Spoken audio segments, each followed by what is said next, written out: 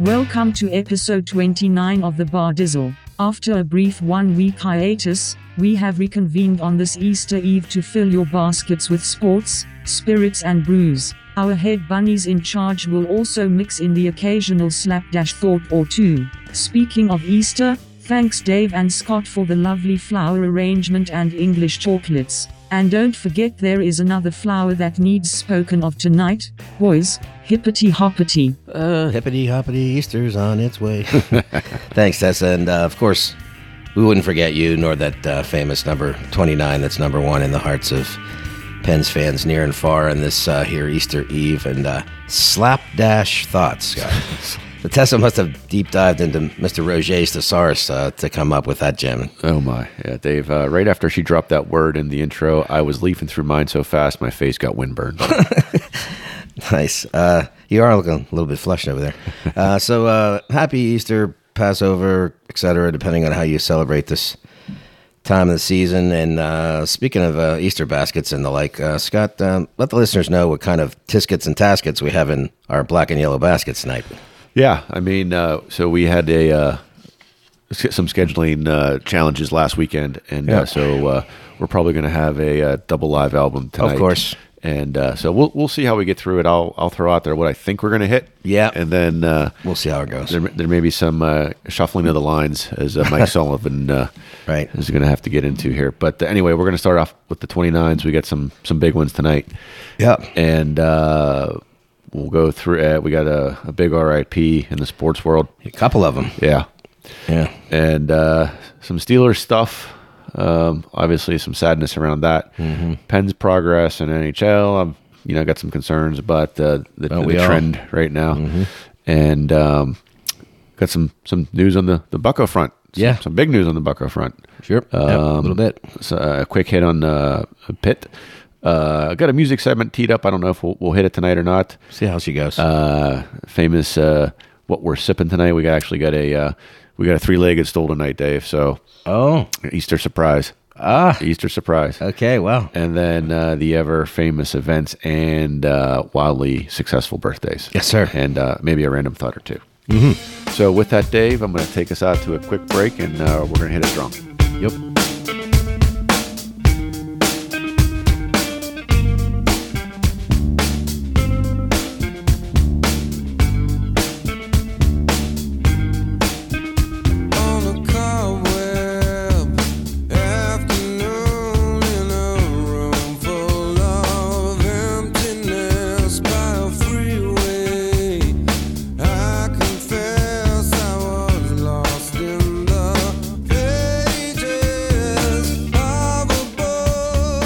Dave, back from the break, got the record button down, hammer down, and into the left lane. Here we go.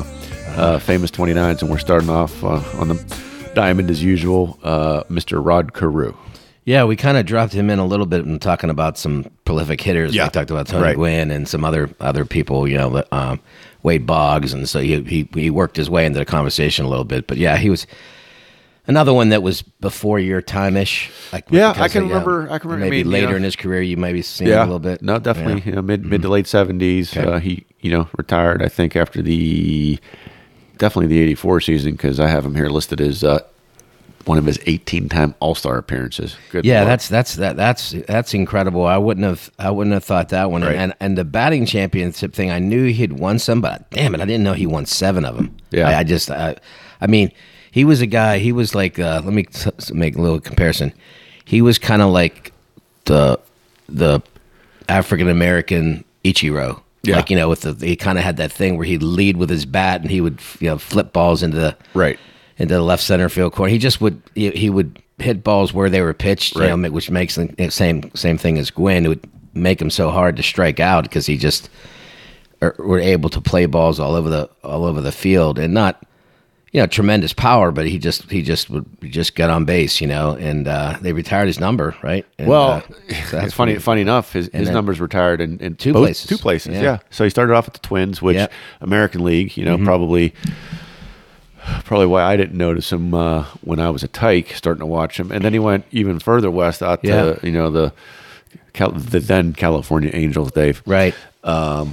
Just But I knew of him because he was just such a prolific hitter. And, you go when you're playing Little League and, your coaches start talking about hitters. And he was one of the guys, say, hey, watch Rod Carew. Yeah. And that batting stance with kind of the bat kind of perpendicular, or I guess you would say not perpendicular, but, kind of laterally by his shoulder. And when you put in here about the Angels retiring, it kind of makes sense because he went on to play a long time for them too. Yeah. He had a pretty. It wasn't just like a cup of coffee at the end of a career type of thing. It was he was there a while, and won the Clemente Awards. Obviously, did a lot of great things off the field, and Rookie of the Year '67. So he has a long list of complete player things, and he's Hall of Fame or not? Yeah, I was going to say okay because line item 1, Dave. Line item. Oh well, I don't see it. Oh yeah, twinkle twinkle little rabbit. Get those glasses out. Damn, the Easter Bunny can bring me some contacts. Anyway, I mean 18 All-Star games. Good Lord, tremendous player. And maybe part of that was because he was in the EAL.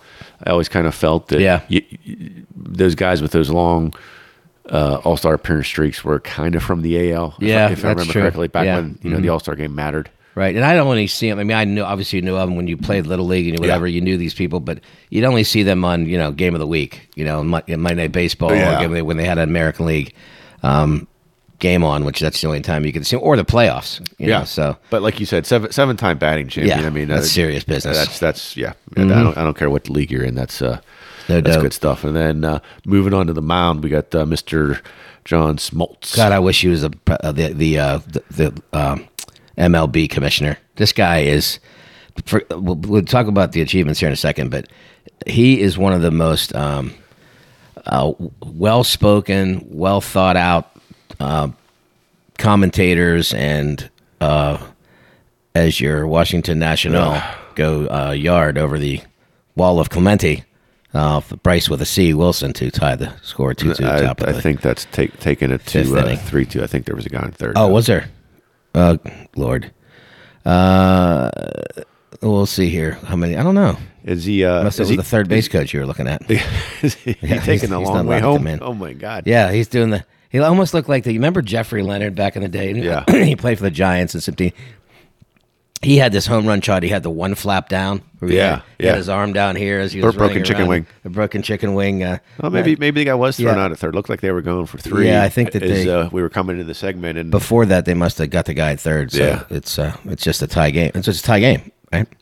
All square. Darts were up 2-2.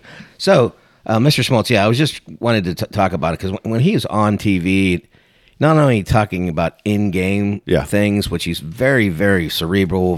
Pitchers are a lot of times pretty smart anyway, but pitchers and catchers, it seems.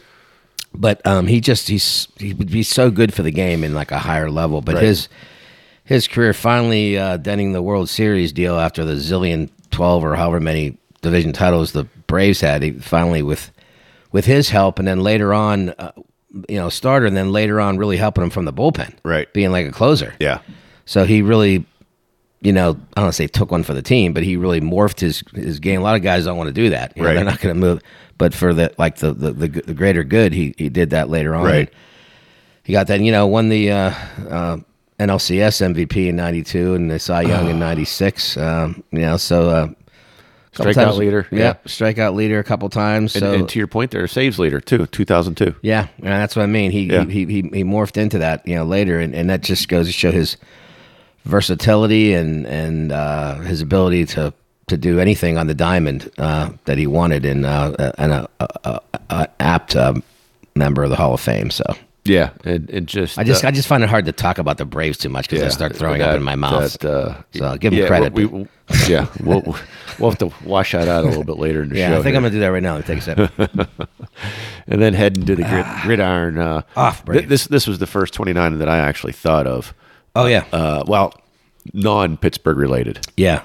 Let's put it that way, and fans will figure out why in a minute. But the Dickerson Express, the bespeckled one. Well, I guess it's more like goggles. Can you say begoggled one? He was goggle before Google. Yeah, he was goggle before Google. Nice. Yeah, well, I mean, obviously, I understand what some of these guys did, especially at running backs, because guys are sticking their hands in your helmet. I mean, you're right in the middle of traffic, and I'm sure you got his eye gouged a few times and said that's enough and did that whole thing. I just remember he looked like a bug. Yeah. But he was just something. He burst onto the scene there, and originally with your Colt, right? Was it originally with the Colts, I think, and then went on to the Rams? I thought it was the other way. The other way around. Yeah, because he's look at that real quick. Retired at the Rams. I get not the Colt. Yeah, I might be having the problem like people write the wrong way. Right, I might be having a little thing like that. But just the laundry list of 6-time Pro Bowl and 5-time first team All Pro. Wow, that's a lot. And 3 times in a row. At one point, first team All Pro, and was at one point the rushing leader, right? And and just he was such a big dude, and he was in that backfield at SMU with the Pony Express, the Smoo, the Fighting Smoo, prior to their death penalty situation that they had. Might have been the genesis. That was like the impending death penalty. But he did start off with the Rams, just to confirm for you. Okay, then went there. Okay, later. Okay, I got that mixed up. So. Yeah, and him with the other guy, the white guy, his name escapes me. Oh, yeah. Smooth. I could see him on TV. He's just been gone so long, but it was Dickerson and somebody. But he drafted 2nd overall. Yeah, 2nd overall. Right. That's unbelievable. And he just was it reminds you kind of the Titans guy now a little bit. He's so big, like so tall. Well, and he had that running style too. That it was straight up, that upright running style. Yeah, like Paula Abdul. Yeah, he thought, and it how cars back in the '80s started to come out with that overdrive, right? So you get up on the highway and the overdrive kick in, so the engine doesn't work as hard. To me, it was like once you got to get to that second level and into the backfield, defensive backfield, he'd just go into overdrive and just guys really had to chug and churn to get. Yeah, and he wasn't just like a bulldog. He could run. Yeah, I mean, so like to your point, when he got into the open space, you're like a safety coming up, going, "Oh shit, do I really want to do this to my body right now?" Yeah, do I want a piece of that?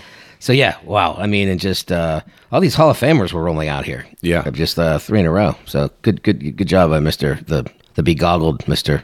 Begoogled, bespectacled, as you said, Dickerson throughout his career, and then. Barry Bananas Foster. Yeah, Barry Bananas Foster. And I wanted to try to keep a couple, Pittsburgh-esque tonight. Sure. And sure. And some of these other 29s, I was looking like Hanford Dixon. I was like, from your former Cleveland Brown. Yeah. But Barry, I mean, this guy had probably a 3-year period where he was just close, if not the best, top 2 or 3 running back in all of football. Yeah. And then, a couple seasons there where the Steelers got to the Super Bowl. I was trying to think. So it was Bam Morris was in that Super Bowl, right? I think Bam Morris was the one before he loaded. He was doing pretty well until after the game. He loaded his trunk up with some of the ganja. Yeah. The record amount of ganja. Right. But as you point out here, is short playing career, only playing from 90 to 95. I guess he was on that team. I think he was hurt. Yeah. I think what happened was in that year he was hurt, and then Bam Morris had to come and play, and then he did really well. So they had both of them at the same time. So your numbers that you put out here, single season. 1,690 still a Steelers single season rushing record. You think of all the people we've run through there. That's pretty amazing. But it was like you said, he's a candle in the wind type of thing. He was there, and he was gone before Elton John finished his song. So for sure. But interesting drop in there. He was one of those guys that seemed like, I don't know that he really loved football. I think he did it as a means to an end. Yeah, then because my last sentence there, he played for the Bengals for a day. Yeah, retired after. He's like, forget this. Good for him for figuring out that one. Yeah, I want to play with you. No.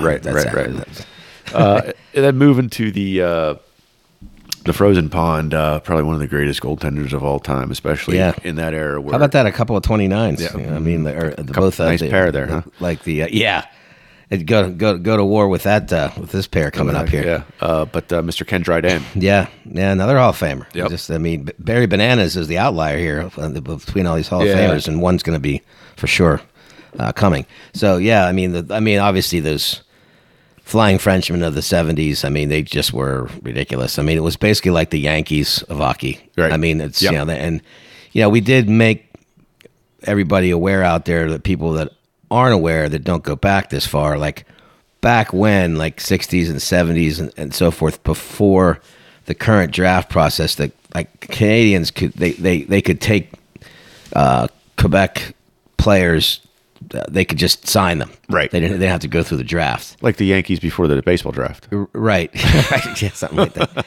But, like now in baseball where they have the, what they're talking about, trying to include international players in the regular draft. We'll see how that goes. But, I mean, back then, teams like the Canadians, Leafs, wow, look at that grab. Holy moly. Is that Gamble? Is that... Oh, that was a replay of, I heard this on the radio coming in. Look at this. Okay. The flying. Yeah. Speaking of flying. Yeah, Flying Dutchman. So anyway, they could do that. But look, it was a pleasure, an absolute pleasure, just watching these guys, because it was like basically watching All-Stars against a regular team. I mean, and his 6-time Stanley Cups and 5-time All-Star, which I'm surprised it's that low. But right. Honestly, but they just had such the 70s. They just owned them from like just beginning, just about right. to end it, and. First teamer 5 times, being the starter, pretty much every time, obviously won the Conn Smythe this playoff MVP in 71. So it's that 10-year period that he just, he's shown the brightest, whenever they were obviously incredibly good. And I used to have it in my bedroom like a long time ago as a kid, the picture of him leaning on a stick at the goal. The Dryden lean, as you called it. Kind of the Dryden lean. Yeah, they talk about other leans in cars, but this is different. But he had the red and white circled painted mask, with the colors and so forth. But he's such a big dude, and back then, before big dudes were really involved. You had Rogie Vachons back then. It was like a pipsqueak. Yeah, 5'6", and so forth. But on skates. Yeah, he was maybe so. Yeah. Stocking feet, he's like an elf. Yeah. But then, he was one of the first really, really big guys. And then the other part is he's another well-spoken guy. He was obviously on that broadcast with Al Michaels with A Miracle on Ice, and he's a lawyer. Yeah. So he was really a new world man, homage to Rush back in the day. But so he really, I gained a lot of respect for him watching that Olympic event roll out, because he was there for all those games, and he just really not only knew the game, but I remember one of his sayings. I'll just have to conjure this up, because I thought it was brilliant the way he said it. When they were getting ready to play Russia, the U.S. that is, they come on, and of course Al Michaels does his famous thing. Some of you might not even know a blue line from a clothesline. It doesn't matter. It's just a game. It's a game for the biggest game in hockey. Just watching, right?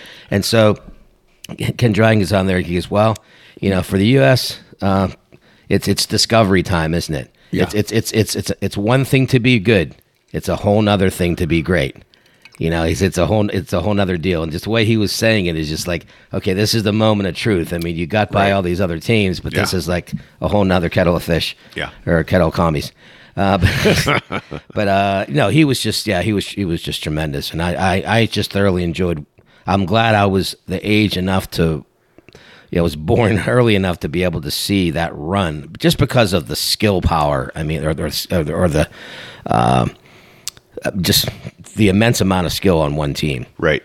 So, and go ahead. Yeah, and then back drum roll, backing that up, and I think speaking of flowers, the Marc-Andre Fleury, the flower. I think you said it best. Bar Dizzle, lead pipe block Hall of Famer. Oh yeah. I mean, it's just really no brainer. I mean, you talk about coming in as a kid at 18 and at those end of the suffering Penguin run, kind of close, but they suffered a little bit. They suffered a little bit more, after that. But I mean, he's just. Look, I mean, it's 3-time Cup champion, right. and his the up and down stuff. But what his goals against career, 289, and was that 289 was that postseason, 256 in regular season, mm-hmm. and but the thing, one of the more I love to use that word I make up, athletical. Right. It's just he was just like a spine like a jellyfish. He was kind of like the modern day Dominic Hasek, where he could move around. But he did it, in a controlled way. He was Gumby, but he did it. He didn't just flip around and make these weird saves. And of course, I mean, the biggest one being, in that Game 7 of the 2009 final against Nick Lidstrom, which I just closed my eyes, went goal. Not a goal. Unbelievable. Yeah, I saw that going in and breaking our hearts. Oh yeah, because if they tie the game, we're effed. It hit his stick.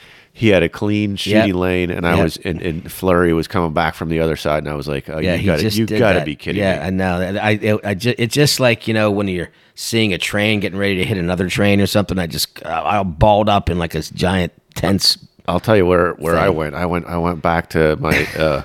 Parents' lazy boy in 1982 when that puck bounced over Randy Carlos. Oh yeah, that's my immediate thought. You weren't sitting on the same place, were you? No. No. The lightning doesn't strike twice. Yeah, thank goodness, right? Right. Well, I mean, that amazing pad slide aside. I mean, he just shuffled over there too. He just did the whole thing, getting over. Pad shuffle. Thank God he's wasn't flexible. The Icky shuffle. No, and. And I got a chance to see him a couple times out in North Hills because he lived out in this area. So a couple times I saw him. I saw him one time up around T-Bones, and I just said quickly, just thanked him for such a providing such highlights for all of us fans. And he could be the nicest guy, and it's such a big prankster in the locker room. And flair for the game. He just through the flair for the game. So. Not the 5-hole. That was the we'll be talking about these two guys that are on the base paths for your Buccos here in a little bit. But I mean, and look, the whole thing that happened going to Vegas, it was a tough deal for fans to see that. But the expansion draft, what it was, if that doesn't happen, he probably doesn't leave. Right. Even though they had Matt Andre Murray that was in the fold, and they wanted to keep him, and they had recently re-signed him, but that whole thing went down. But I mean, look, he provided some of the greatest goaltending we've had since maybe Mr. Barrasso, and the other thing I really think it needs pointed out here about him is I think in the back-to-back in the 17 Cup, well, first of all, he got hurt in the 16 Cup, and Murray had to come in and because he had like a concussion, and Murray had to come in, and he kind of went the way, right? Then it came around the other thing. Murray got hurt the next year. And he comes in and takes us all the way to the conference final, right? And then one game in, Mr. Sullivan reinserts Murray, and boy, that could just blow up a locker room. I mean, in some locker rooms, sure. But being the guy that he is, and just. I mean, Scott and I being people that played, you know how it is. It's so tentative in there. It's really, you're talking about the new up-and-comer guy that's proved himself sort of, but like a legendary guy, and he took you all the way there. And hockey's one of the most superstitious sports. Oh, yeah, without a doubt. Right. I mean, you win, you don't change your lineup. Yeah, that's what made that. It turned out to be pretty brilliant on Sullivan's thing, but also very, very, as you just mentioned, very, very against the grain of the superstitious. That's why you don't come out for injury. Yeah, well, right. You don't come out for injury type of thing, and that's why I think when we had, just to throw in a completely random reference, when we had Steve Klein on, the MLB pitcher, he talked about how guys taking the greenies and stuff, they're trying to get back in because you don't want to lose your job. You might not get it back. Right.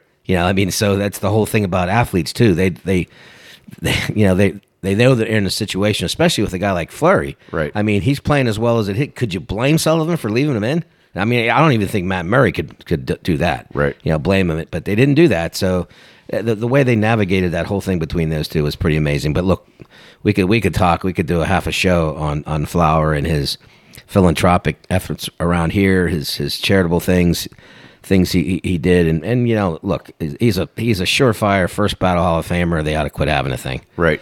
So, no, for sure. Anything else you wanted to add on him? No, I mean, I talked about it. I forget what episode it was, but he's kind of important to he was the first topic that my wife and I talked about when we were started Who's dating. your favorite Penguin? Yeah, right? Yeah. She said Flower. Right. But anyway, I want to move into sports world. Lost a great one, Dave, this past week. Mike Bossy, and didn't even know he was sick. Really, I just thought. I kind you see these announcements where the cancer, this and that, and I think part of it's coming out of the COVID fog and getting out of that crap. But sure, he was to me, between him and Lemieux and Ovechkin are probably the greatest pure goal scorers of all time. Well, yeah, I mean, and for people out there that don't remember him or not old enough to remember or didn't follow it so much at the time, this guy, I mean, he had 9 seasons of 50 goals plus. Yeah, well, he's still the all-time goal leader per game, .762 per game. That's just unbelievable. Yeah, and what was it like 9 straight of 50? Right, and he had a few of them were 60, so he had three of them or so that were 60 plus. Yeah, this is in a row. Yeah, and I mean, 80s hockey, I know, fire wagon-ish kind of thing, but still, damn it. Yeah, and kidding me? 573 goals, and he had 553 assists. Yeah, so it goes back to when I talk about a complete player, and that's, to me, that's the difference. And Ovi's probably going to and your Pittsburgh Pirates are up 3-2. Yep. But this guy, people drink at the Skull Bar. Yeah, came out on fire.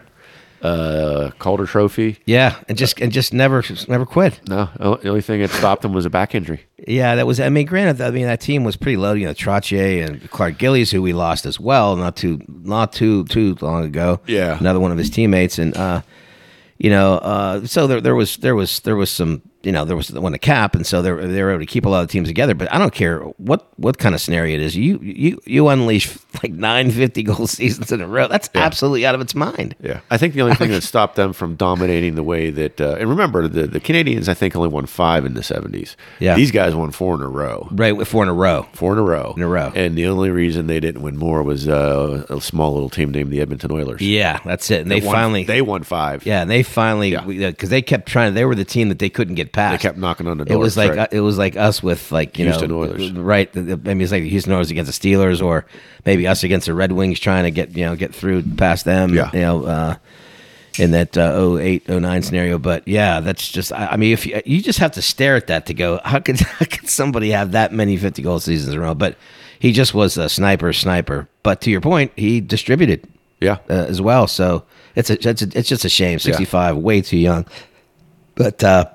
3 lady bangs too. I mean, true gentleman. Right. So he didn't take a lot of penalties, and he just was and it was you talk about this 4 in a row. The guy that I thought of this because my sister asked me something about because she just loses her mind and doesn't remember people, but she says about Bossy, was he on that Miracle on Ice team? I said no, he's Canadian. What's the matter with you?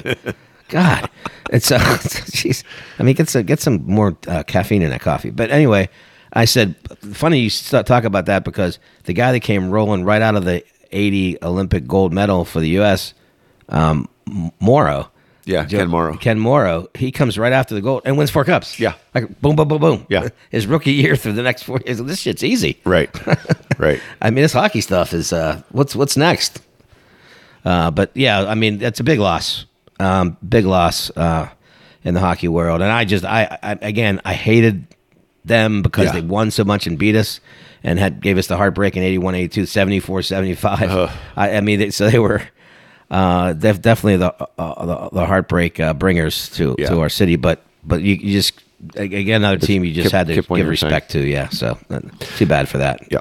And so we're going to... I think we don't have a whole lot of Steelers, so why don't we round out the famous numbers with the Steelers, if you don't mind? No, that's fine. I mean, I dropped in a couple things, and I made a couple notes, but obviously there's a couple things just lingering. Obviously, the number one thing, and you obviously point out, the tragic loss of Dwayne Haskins in that crazy running across the road, hit by a dump truck. Which. I mean, I'm surprised more hasn't come out. Like he ran out of gas or something, and maybe I don't know why would you even go across that I-95? for any reason at that time of day. And at that time of day, so I think there's going to be some more come out with this. I hope it's not bad. I hope it's not something really stupid, or something he has a problem or something. But to me, I'm rolling my hands over, going, okay, and then what happened? Like what But look, that's gonna play out, I guess. But it just. It's really a darn shame because he apparently really, really well liked in his short time here, and was really picking up offense, learned a lot of stuff from Ben, and just really a good guy apparently. And they're going to have some service for him around here locally here soon, next couple of days. But that is what it is. But I mean, obviously on the football side, that makes things a little weird because now, I mean, obviously the position that he was in probably going to be number 3 behind Reindeer anyway when the thing kind of started. Right. May have a chance to supplant Reindeer, Rudolph, but now with Mitch being on board is most likely, unless something weird happens, is going to be the starter. And with Rudolph playing in his last year, basically the contract, they're going to have to go get another guy for sure. Right. And the big question is just obviously what's out there is. They taking a quarterback in the first round now, or what? I hope not. I'd rather see them, second or third round. Yeah, and of course your buddy with the wind tunnel tested hairdo, Mr. Kuiper, Mel Kiper. Mr. 5 out of 32. Right. I think Newman's hitting better than that, isn't he? He definitely is. I think shortstop. I pull up my dartboard, darts in a blindfold, and you do better than that, Dave. Yeah. Well, the reason I bring him up is he. Yeah, proclaims from the top of his ivory tower, with his hair, weird glasses on, that the Steelers are going to get Kenny Pickett. Like he's going to fall to them, and he's not going to be the first guy taken. That Carolina is gonna go after Willis, and they just apparently in love with him or whatever kind of inside information he has and that would make the next team that really would need one, it would kind of start falling apart. So that would actually drop him down. I don't know. I'm still in the same mode as you, and I'm the one that brought it out there. I think this defensive line scenario is a big deal, and I made a note here. I saw something that. Since the Steelers took Stephon Tuitt out of Notre Dame in the second round of the 14 draft, Scott, the Steelers have used just one pick higher than the 5th round on a defensive lineman. My goodness. So and then that was nose tackle Javon Hargrave, who obviously was pretty good when he was here and then went on to Philadelphia. So he's not even here anymore. Right. So it's kind of goes to show that beyond Mr. Hayward, you've got characters in there that you just don't know, and their run defense was just abysmal. I mean, they're like 140 something 0.5 or something during the course of the year. That's not Steeler football. No. I mean, time for an upgrade is what you're saying. Yeah, and even if Tuitt comes out, I mean, obviously that's kind of the big thing. It seems like a big deal, and they're having talks, and if he comes back. Then Kevin Colbert, he's kind of non-committal on these guys from Georgia and saying it's not a hugely deep defensive line draft. Well, maybe not, but you need to plug that hole. I mean, maybe if there's something there, take it. Yeah, and it's probably not going to be the guy in the middle that's in those because they don't want to spend a first round pick on a guy that plays a couple downs. Right. Like he's a 2-down player. So. I think that's still like the big thing that's up in the air is it's got to be either one of those two positions. I think, unless some stud linebacker that that kid from Michigan is going to get taken in the first few picks. So that's right. Not the question. But unless some other guy on the linebacking inside linebacker or something like that. But it's got to be that side of the ball. They've kind of addressed a lot of things and.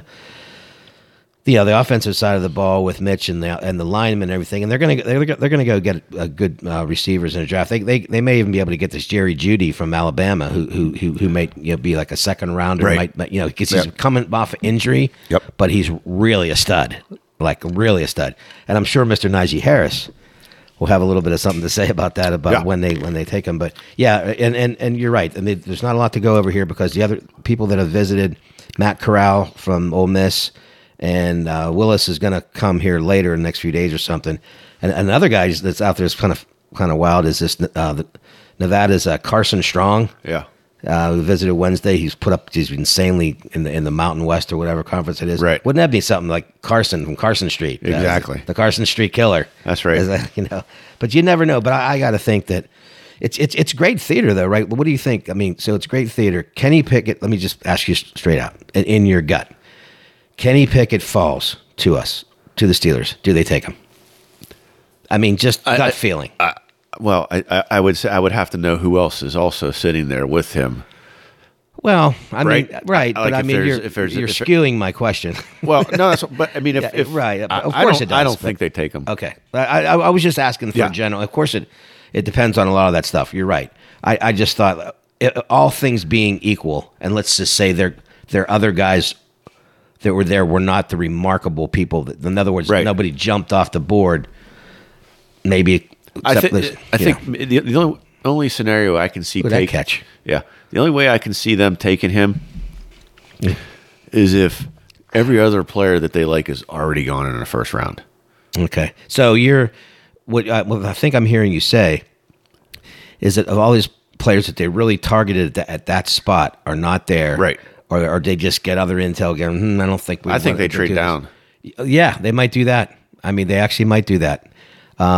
Because in that case, they could amass some more people that they need some, receivers and need some other help. I don't know that Pickett's going to fall that far either. I don't know either, but this is, and Mr. 5 out of 36. I mean, I'm not banking my mock draft on his weirdness. No. But it's just going to be, I think think it's just going to be one of the more interesting, like first round Steeler deals in a while, because you're just like, we've never had to be in that situation. They never had to be in that situation before, right? With the guy that's been there for 18 years, for how long he's been, right? So they haven't been put in that position. And as we mentioned before, there's a pretty solid quarterback pool next year. Yeah. So to your point, they maybe would only do it if they think, well, these other guys we can get anyway. Right. Like we now are targeting these other guys later on. I'll get you later. I'll get Judy in the second round. I'm not going to reach for one of these other linemen because he's one guy that we really wanted is gone. Yeah. Now we're going to go to our second pick, our second choice as a first round pick. Yeah. And they don't want to settle for the second guy when they already are kind of in agreement. Let's just say, for example, those guys from Georgia. And the one guy they really, really wanted. The other guy, second choice, but are you going to settle for the second guy, or take Pickett? So, I mean, that's going to be, and that's really what's just out there right now. And of course, the never-ending saga. Talk about Netflix miniseries of the 64 GM candidates or so that have paraded through there. I don't even want to talk about Macy's Day style. Yeah, I think on the South Side. What's the name of the guy? Was it Hunt or Hart? He's the there's Omar Khan, and the other guy I think has the inside track. The Hunt is what I'm reading. Yeah, and that just makes so much sense because again I think we talked about it ad nauseum, but he's been along this whole. He's been in these rooms. He's been in these war rooms. Or been in these pre-draft things with Colbert, and I think Colbert's kind of shoeshine boying him, to get into, to take over at the end of the draft. I think if you were going to retire, if you were going outside, you would have made a decision before the draft. That's what I kept saying. I just don't think it's.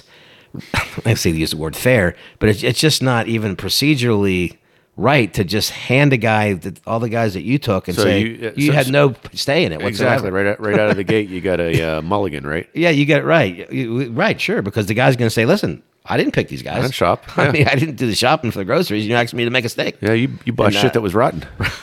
Or even if it's pretty good stuff, it's just like that might not have been the guy that he would have targeted. So I don't know. That's all that's really out there. To it, quarterback. It's that as the Steelers' turn. I think we can kind of cut it off at that.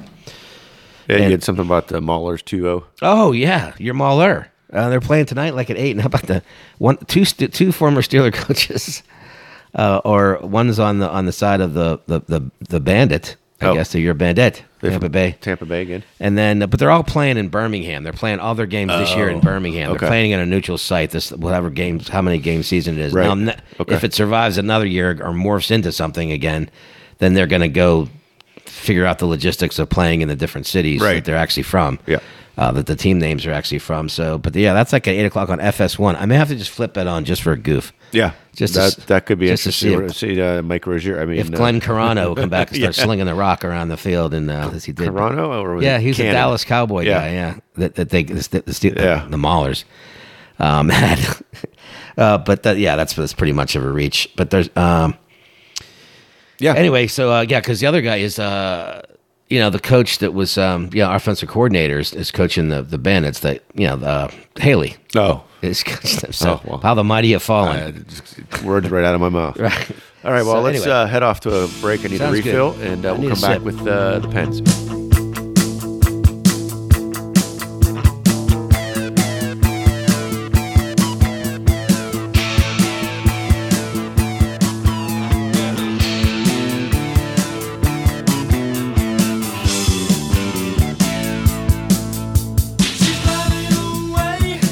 Back from the break, and we're going to hit the hockey pretty hard here.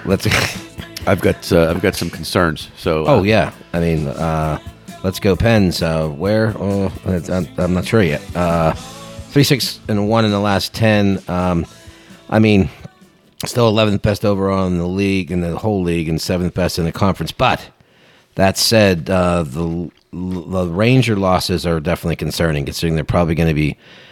Yeah, I shouldn't say probably. I mean, they would be playing them, but right now they're butted up against the wild card spot with Boston winning that game today. So they could be, playing one of the top couple teams, either Hurricane or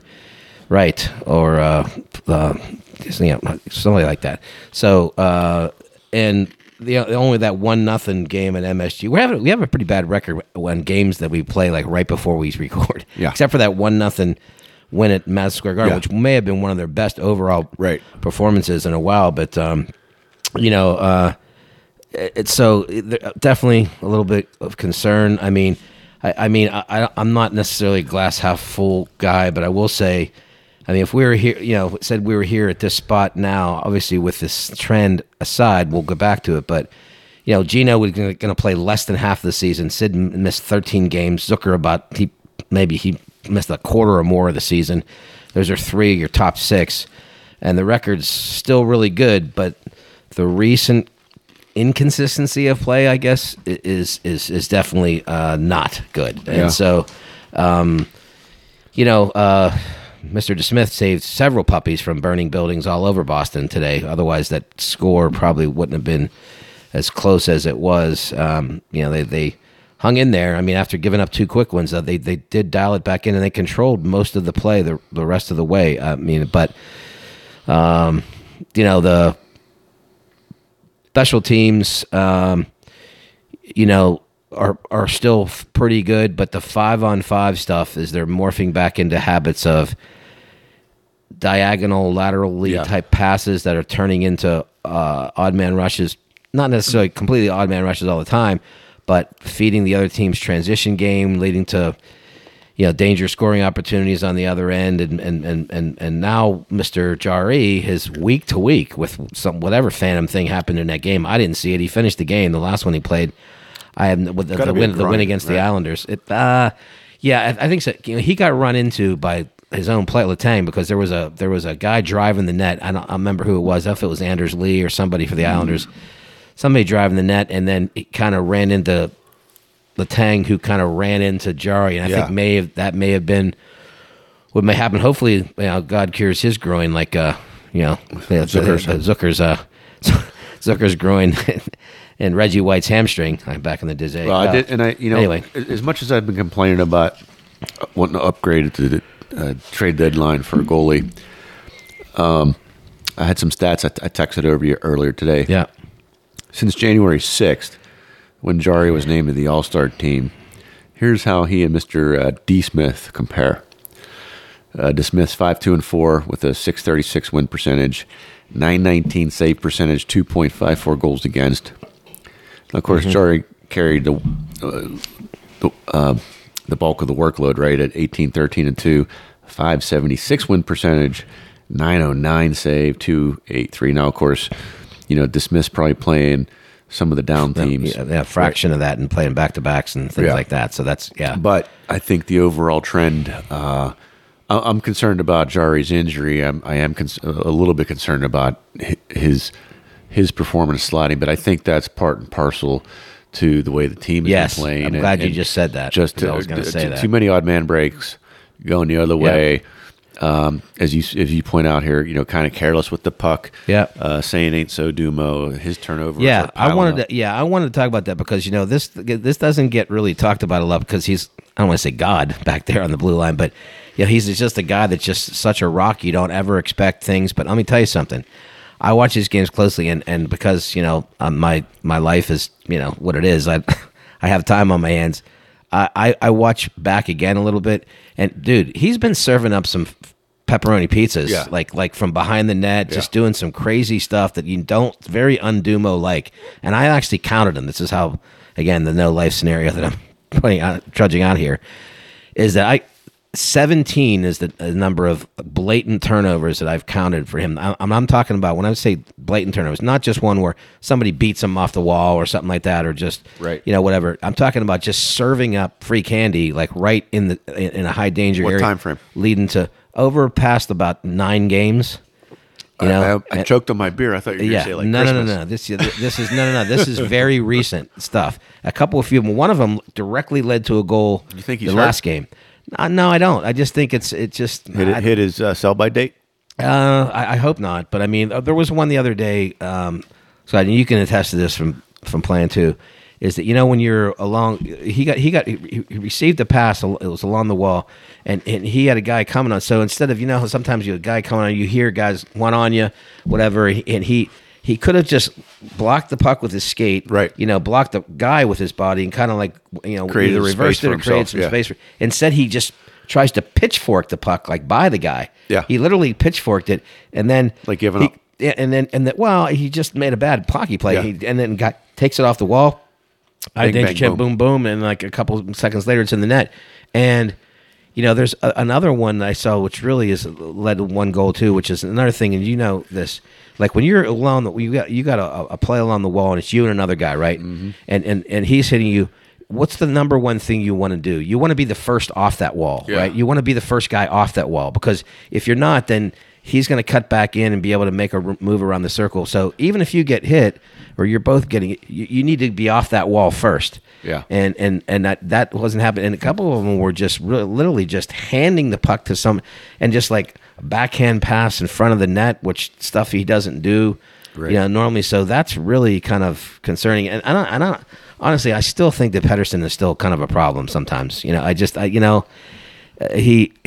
was a healthy scratch for several games in a row, and I think there's a reason why. And even Sullivan wasn't really pulling too many punches. He's just saying he didn't call him out necessarily too badly, but he was just saying like, well, we need to have him to find consistency in his game, which translated saying he's kind of sucking right now a little bit. Right. And Friedman's there, just hovering, to take his spot, and honestly, I'm feeling a little bit better with 52 in there sometimes than 28, because he's long, he's got the long stick and reach, but sometimes he slogs around with it, and he's not physical enough. At one point, he was really doing that, like I think when he first got called out, and then now he's dipping back into some of that. So that's a little bit of a concern, I think. But I mean, here's hoping that this is just kind of a stretch. But the whole idea is that hopefully they're going to come to the playoff battle with people relatively healthy. I mean, obviously the on the good side of things, I mean, Mr. Raquel and the New Penguinians, Ricky Raquel. Is that like Edie Brickell? Yeah, so I can't stop doing that. I can't stop doing that comparison. Edie Brickell and Ricky Raquel and the New Penguinians. He's obviously found a home up on Sid's Lod. They've moved, with Gino being out with his suspension. They've kept that together and then moved Rusty down to the second. But I don't know. There's a lot of teams that have scuffled here in the last month or so. Tampa went through a stretch there where they were like 3-5 and something. Yeah. Carolina went through a stretch where they were kind of crappy for the last kind 3 in a row. Yeah. So we're getting to the end of the season where everybody's little positionally, and maybe they're losing a little steam because you get that second burst of energy when the playoff starts, a whole different game.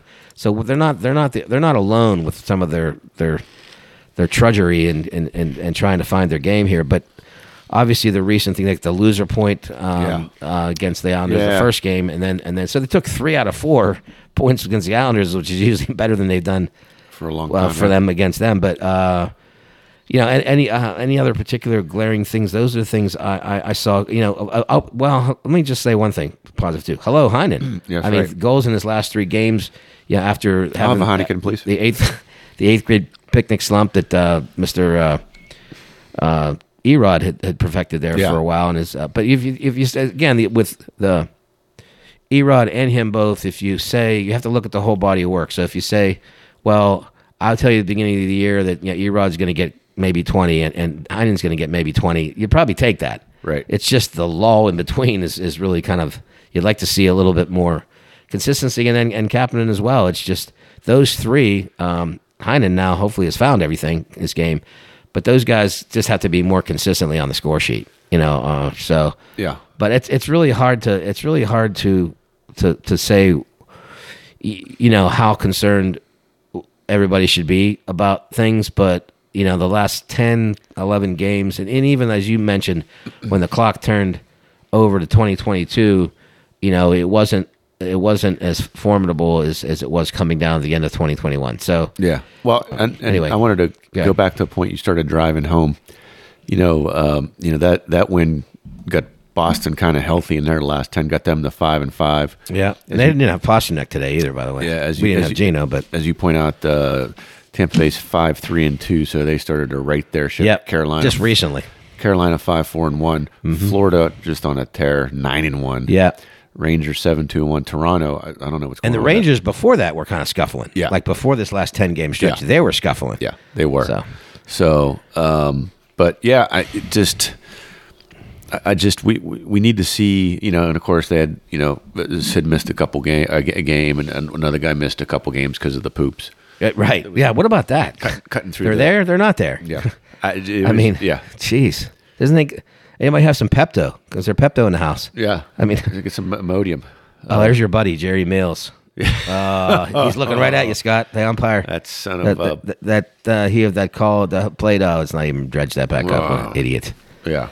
But look, it's the top of the 7th already, and your Buccaneers, not the ones from Tampa, are still in the lead at 3-2. And so, I think, do we need to really say anything more than that? I don't know. I think we've got the warning sign up. Oh yeah, it's what do you get, DEFCON 3 or something like that? We're so we're not ready to launch the missiles yet. We're not jumping off the Fort Pitt Bridge. No, and you can't. Well, Kearney when you can't because it's closed. So you get to. Nice try, folks. You're not gonna make it up there. But I think that's the best thing we can just say. And just look at these last couple weeks of the season and see what happens. They clinched the playoff spot. So that's 16 the thing. in a row. So 16 in a row, and that's nothing to sneeze at. I mean, that's the longest streak of any North American professional active streak. Sorry, of any professional. Yeah. Detroit, I think, did 24. Right. At one point, I think they had a bunch exactly. So current 95, all the way up through. Yeah. Was there 2 outs here? A couple 3 cups. So why don't we transition into the Buccos while they're up 3-2? Some big news came down and Mr.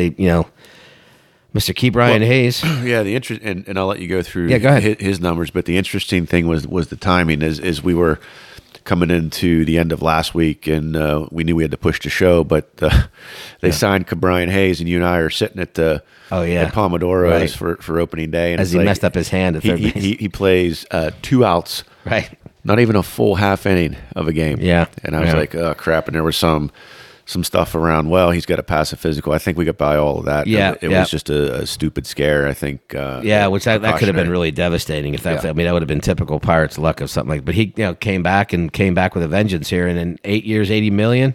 70 million. Sorry. Plus, they have options. And they have options, club options, right? Right. So and that supplanted the last big deal with Jason Kendall. Right? They had that 60 million one, and but the other one we kept talking about him. God, we spent a segment just bashing bashing the current regime about the Reynolds situation and how they dickbagged around for him with this $600,000. Well, they finally got their heads out of their asses and they extended him 2 years.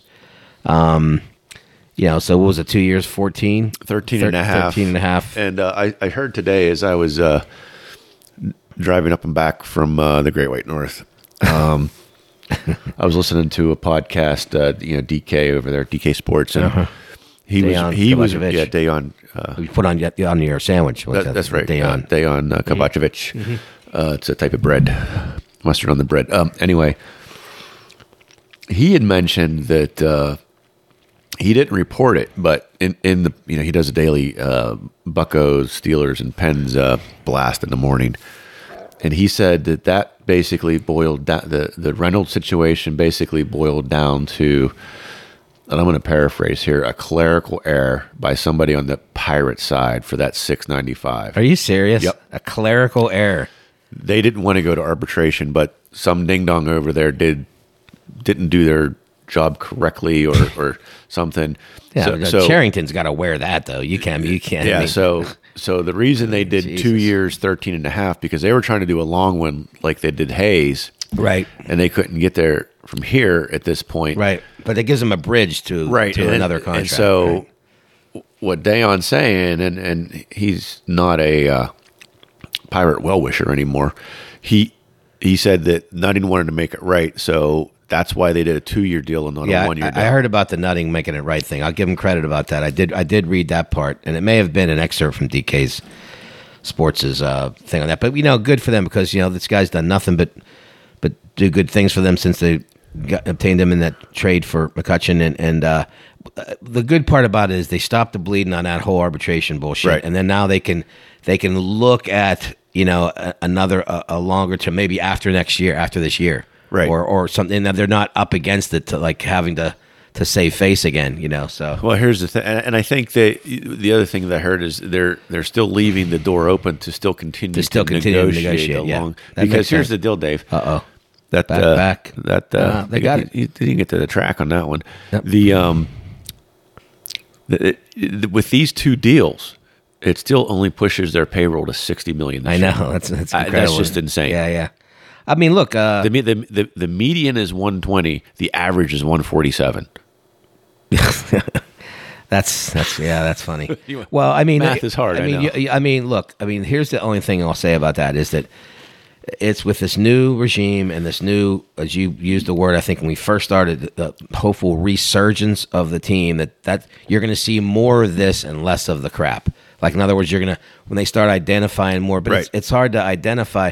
I mean, the Gamos of the world, the Susugo, God bless me, him, some other people are interim pieces. Yes. They're not part of all these guys coming through the wave of up through Greensboro and Altoona and Indy. This little army is starting to move their pieces, and then they're going to start identifying, Nick Gonzalez and some of those people, and the catcher Davis, and some other people. Those people I think are going to be here sooner or later, so they know that this is the first little, I guess, sparkling of light. Yeah, through the tunnel, like let's say, okay, and then hopefully they'll identify more of these pieces as they come up and start playing. Yeah, I want to draw. If I could draw a parallel, I would say they're probably in that 2010, 2011-ish. Yes, that's a good time. That's frame a good analogy of the Buccos. Yes, and when I'm sitting here, there's this wave coming of talent coming up. Mm-hmm.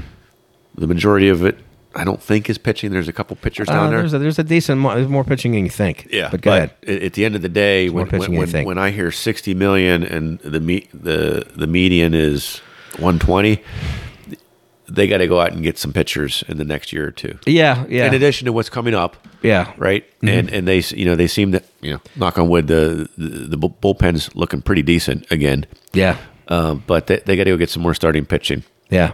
Boy, I sure wish you had some sponsorship. I'd love to have Ben C on here and just to rack his brain about some of these the myriads of people that they have, coming up.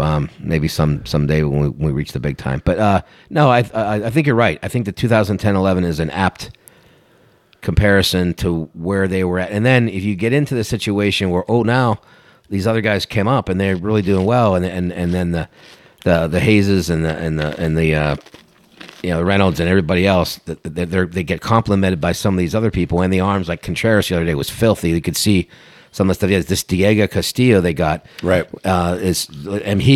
he was the fortunate bearer of being able to be on this team because they had a couple outfielders get hurt.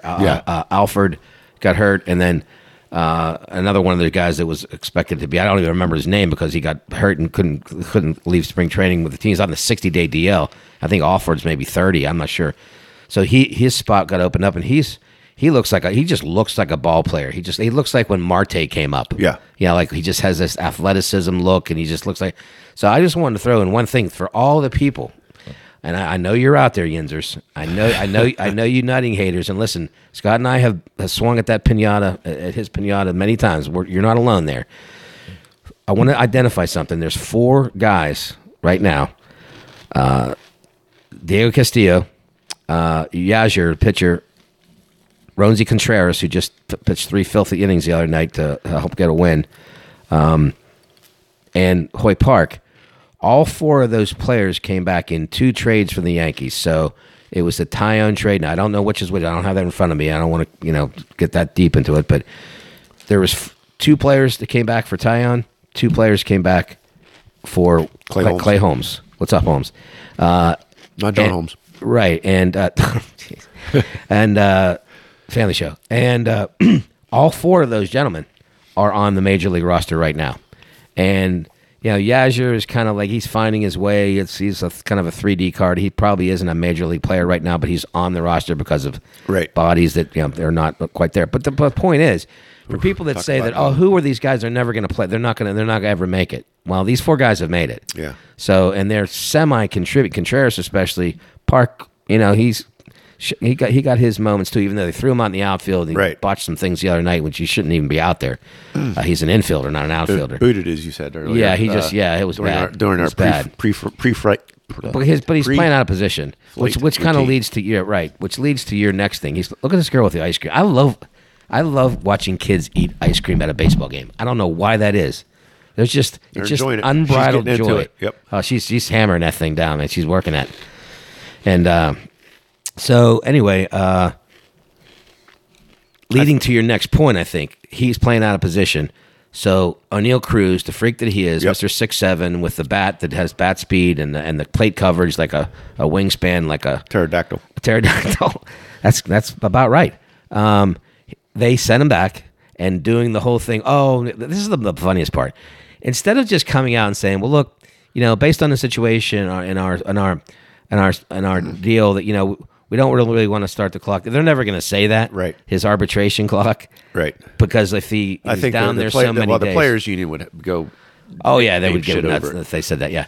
But, I mean, it's clearly what they did. The guys clearly should be on this roster. He's going to go down and work on the, hitting a hole or, I choked down. Yeah, your Chex Mix. Yeah, that's your smashing quite nicely. Crunchy. No, I mean, O'Neill Cruz, the guy we're talking about, 6'7", shortstop. It could be. I'd actually think about having him in there. Or if he comes up to you, who do you? And I think Tucker was like gone, a cat's hair away from getting DFA'd the other day. Yeah, he's gone. I mean, I would immediately. I mean, all things considered, I would immediately make that switch. And you talk about a waste of a first round pick. Good Lord. Oh, I mean, I was texting with my friend Keith, who just popped in a message here to come up on my iPad in Florida. He said about the waste of a first-round pick. I said, Keith, it's not that much of a reach to say it would be a waste of a third-round pick or fourth-round pick. I mean, I don't even know. He's just a man with no position and just nothing that jumps out at you skill set wise. Super nice kid, loves the game. Yeah, absolutely. But he can't hit. He can't hit. And your first rounder can't be a super utility guy. No, I mean, look, can't. And here's the difference, right? So be an impactful player. I don't have any qualms other than you could think of somebody else besides Pedro Alvarez, but that was a no-brainer. Yeah. Yeah. Right, taking him or the other guy. I forget who the other guy was. Yeah. Was it Wieters? No. No, that was the year before. No, yeah, the year before was the Wieters thing, and we took that reliever, basically a third. Said it was Nebraska. Unbelievable. But I don't have any qualms with the Pedro thing, and he didn't pan out. But for a while there, it looked like he could. Well, he was starting to. He was thumping. He was thumping. Yeah, but Tucker. As it turned out, no. Yeah, but Tucker. Just from Jump Street, I was like, nah, that's just a really bad pick. Yeah, he never led you down any kind of path that, and actually, it's kind of disrespecting Pedro Alvarez to even compare this guy to this guy, because Pedro Alvarez had put way more numbers on the board than this guy, and so, but it just goes back to the fact that you can't miss when you're small market teams. You just can't miss on the high pick. I mean. They going back to the Brian Bullingtons, pitcher, John Van Binchoken, I always call. I mean, these are the pitchers. None of you probably remember who they are. Yeah, but they just missed on these guys. And in the same draft, we could have had Matt Wieters from. Right. They end up going to Baltimore, the catcher, carved out a pretty good career for himself. We take a guy that's a lefty who's, I think at the time Huntington said, "Oh, we see him as like a third starter." A third starter or a middle reliever. Yeah. That's a first round pick. Damn it! I can't remember the guy's name. I mean, after I swear to God, right after he said that he actually was quoted saying that. Yeah. I thought, look up the guy's name. It was a pitcher. I think he was at like Tennessee or something too. It wasn't Nebraska. No, I don't think so. I think it was more like. Well, you might be right, but I thought it was like Tennessee or somewhere in there. Anyway, after he made that statement, taking this guy as their first pick. When Matt Wieters was on the board, this catcher kind of extraordinaire, and they needed one in the post-Kendall age, he says, "Oh, we see him as maybe a third starter, a middle reliever." I thought right after that I was going to hear live from New York at Saturday night. Right. I mean, are you kidding me? Your first-round pick. It's got to be a stud. Daniel Moskos. Clemson. Yeah, I knew it was somewhere in The year before they took Brad Lincoln, who looked like Brad Stinkin. He looked good coming out. He did look good. But again, these end up being misses. Right. They end up being misses, and you can't do it in the top end of the draft, even the first couple rounds. Yeah. By the way, Pedro Alvarez, number 2 overall, Buster Posey, number 5. That's the one that we were. Buster Posey, yeah. But again, I think I would have taken either one of those guys. Well, the other thing that still comes into play, and I don't know about the Posey situation. I don't know if his agent was Boris. I don't know who was. Boris Badenoff, the guy that Scott Boris. Yeah. If it was a signability thing, and I guarantee you the Moskos thing was a signability thing. Oh, for sure. It's the whole thing with them. It's the payroll thing and the signability thing. But I mean, it's just kind of a slap to the fans to say that this is what you consider this guy to be, and this is what they've had to do. I will give the current regime and even the owners slightly some credit that they're going after top end type of players, and they're getting them under. They're getting him in initial deal contracts. Well, the other thing too was, and there's that pool, right? Yeah, the pool's a little different of money. Yeah, right. To spend on first rounders. The other thing too was back then, for whatever reason, the previous regime they placed more weight on pitchers that were in college. In college, right? Because that's Madison Bumgarner went number 10 that year that we picked Moskos. Is that right? He went 10. 10. So Wieters was 5. Let's see who else. So wait a minute. So did the Giants have 2 picks and they got Posey and Bumgarner? Yep. Oh my holy God! Jesus. That's how the rich get richer. Oh Christ!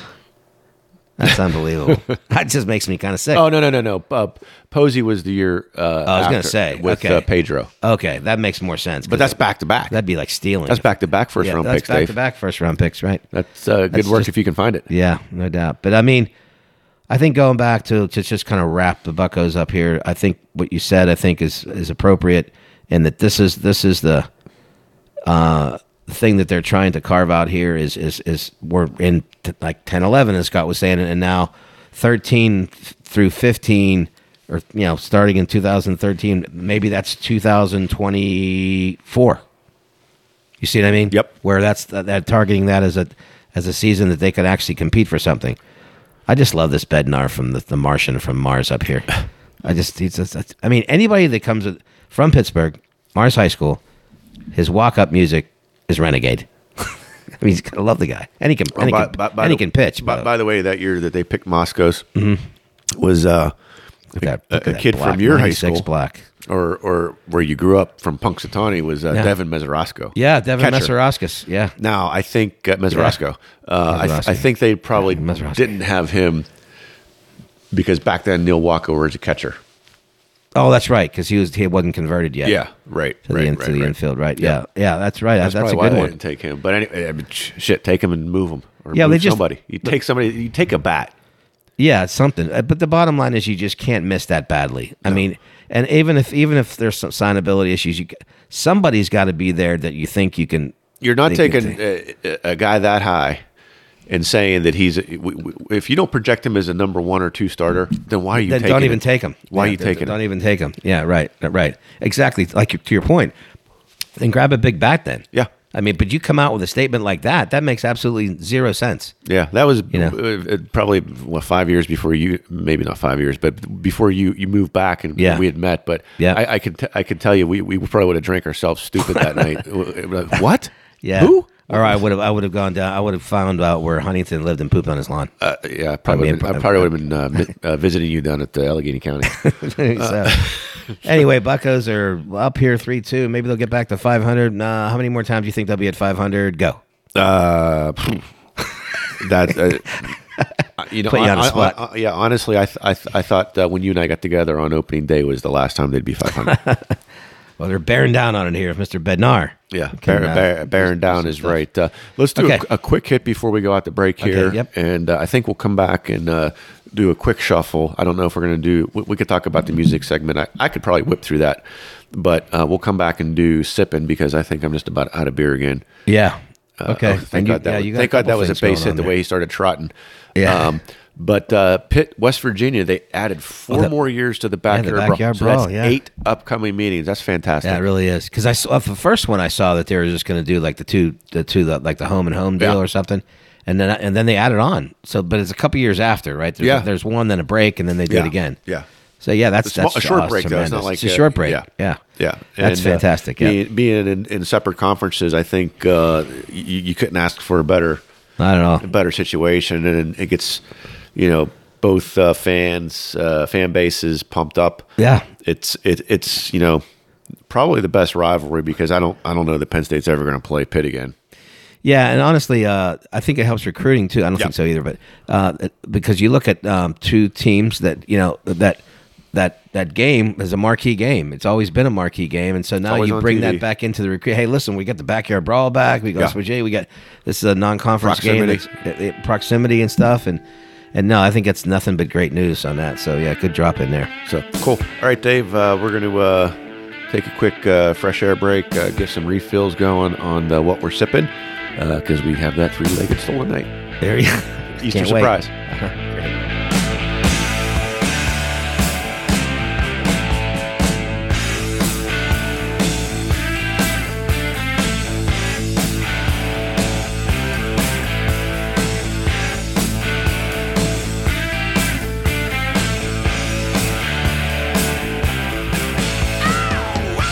All right, Dave, back from the break. A little bit extended break here, and your Pittsburgh Pirates. Had to watch them add some insurance here. 4-2 here in the bottom of 8 as Mr. Castillo. Thank you, New York Yankees. Mm-hmm. Bangs one through the draw in infield, and that's the gift that keeps on giving. Oh yeah, absolutely. That's like a rich aunt. Yeah. And give us a couple more catchers while you're at it too. Exactly. All right, Dave. So let's crank into what we're sipping tonight. You want me to go first? Yeah. Why don't you do that? Yep. All right. So I've got what you rolling out there? I've got a nice IPA here. It's called Single Cut 18 Watt. Jesus. And looks like it's got like a hop with wings. Yeah. Do you have to plug that in to get it cold? Maybe I should have waited till football season. Yeah, the TJ Watt. TJ Watt can have one of those. Oh, you might beat that one tonight. Yeah, you kind of flubbed that a little bit. Yeah, I kind of started. I'm like, what am I doing? Wait. Okay, let me get a cup for you. Mm-hmm. And I'll throw you 2 cups over there so you can pour one for you and one for me. Oh, that looks good.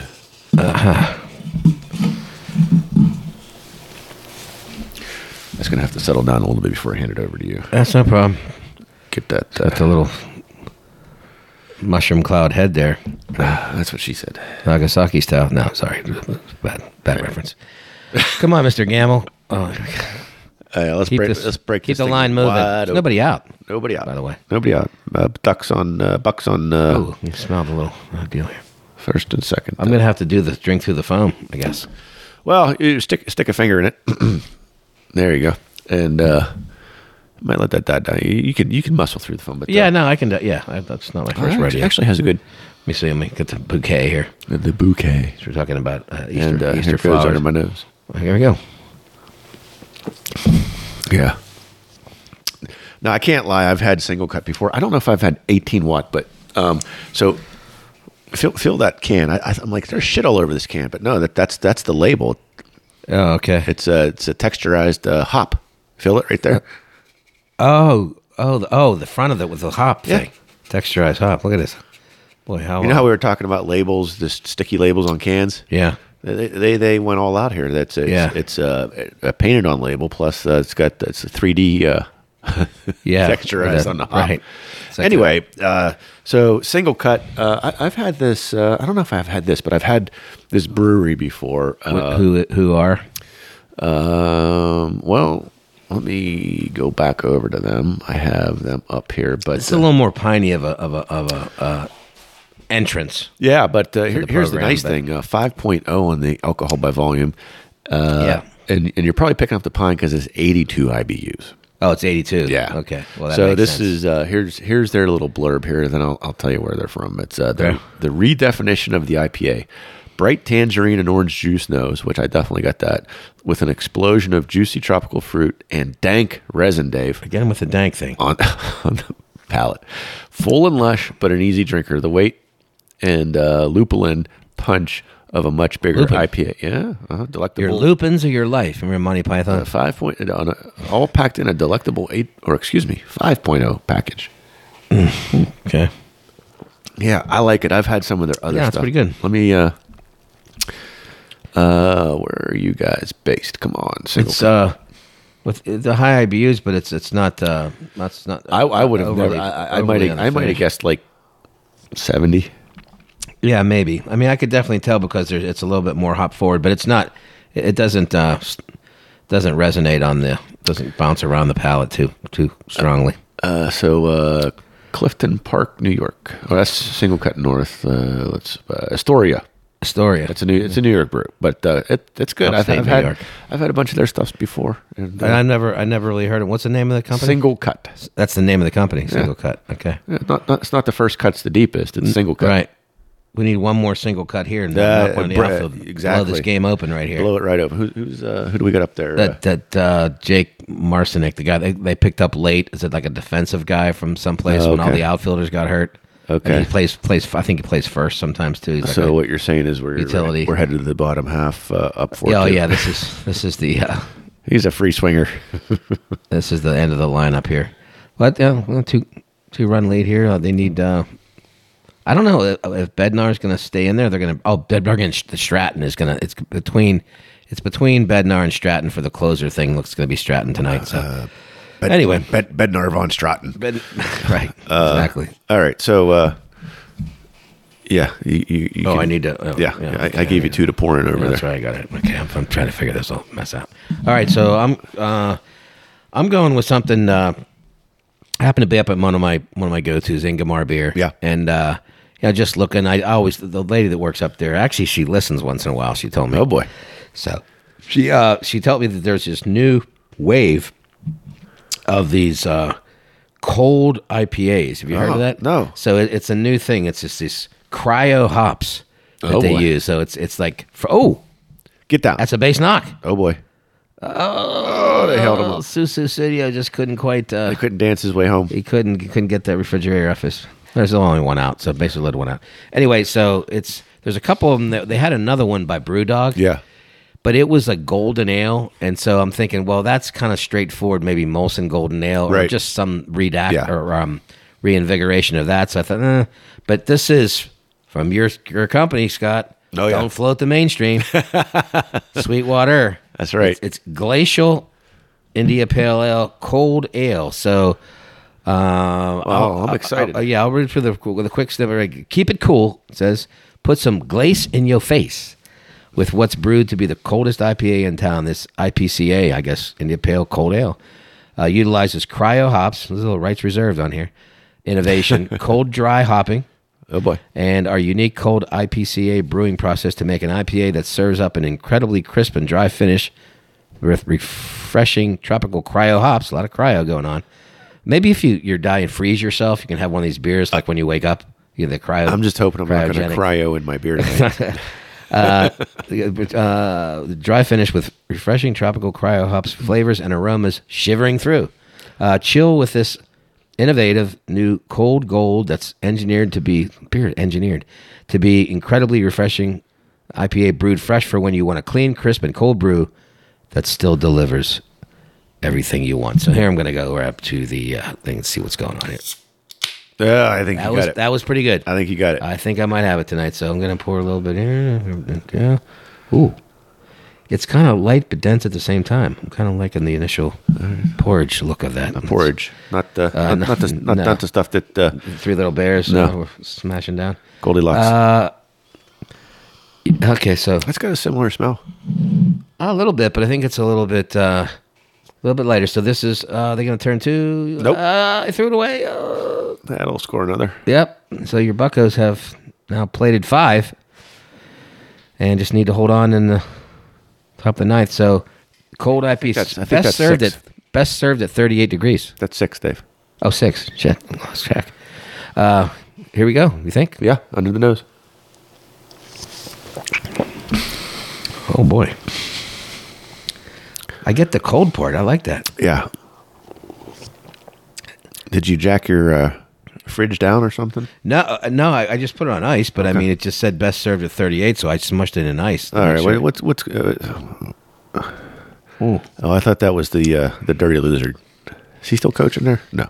Yeah, I really like this. They are kind of a little bit similar, but the cold IPA, the cold thing, I think comes through. It's almost like it's weird, but it almost stays colder than like another beer. Like it. I don't know. Yeah, I got mine at 30, 37, 38 degrees in there, and yours is definitely colder.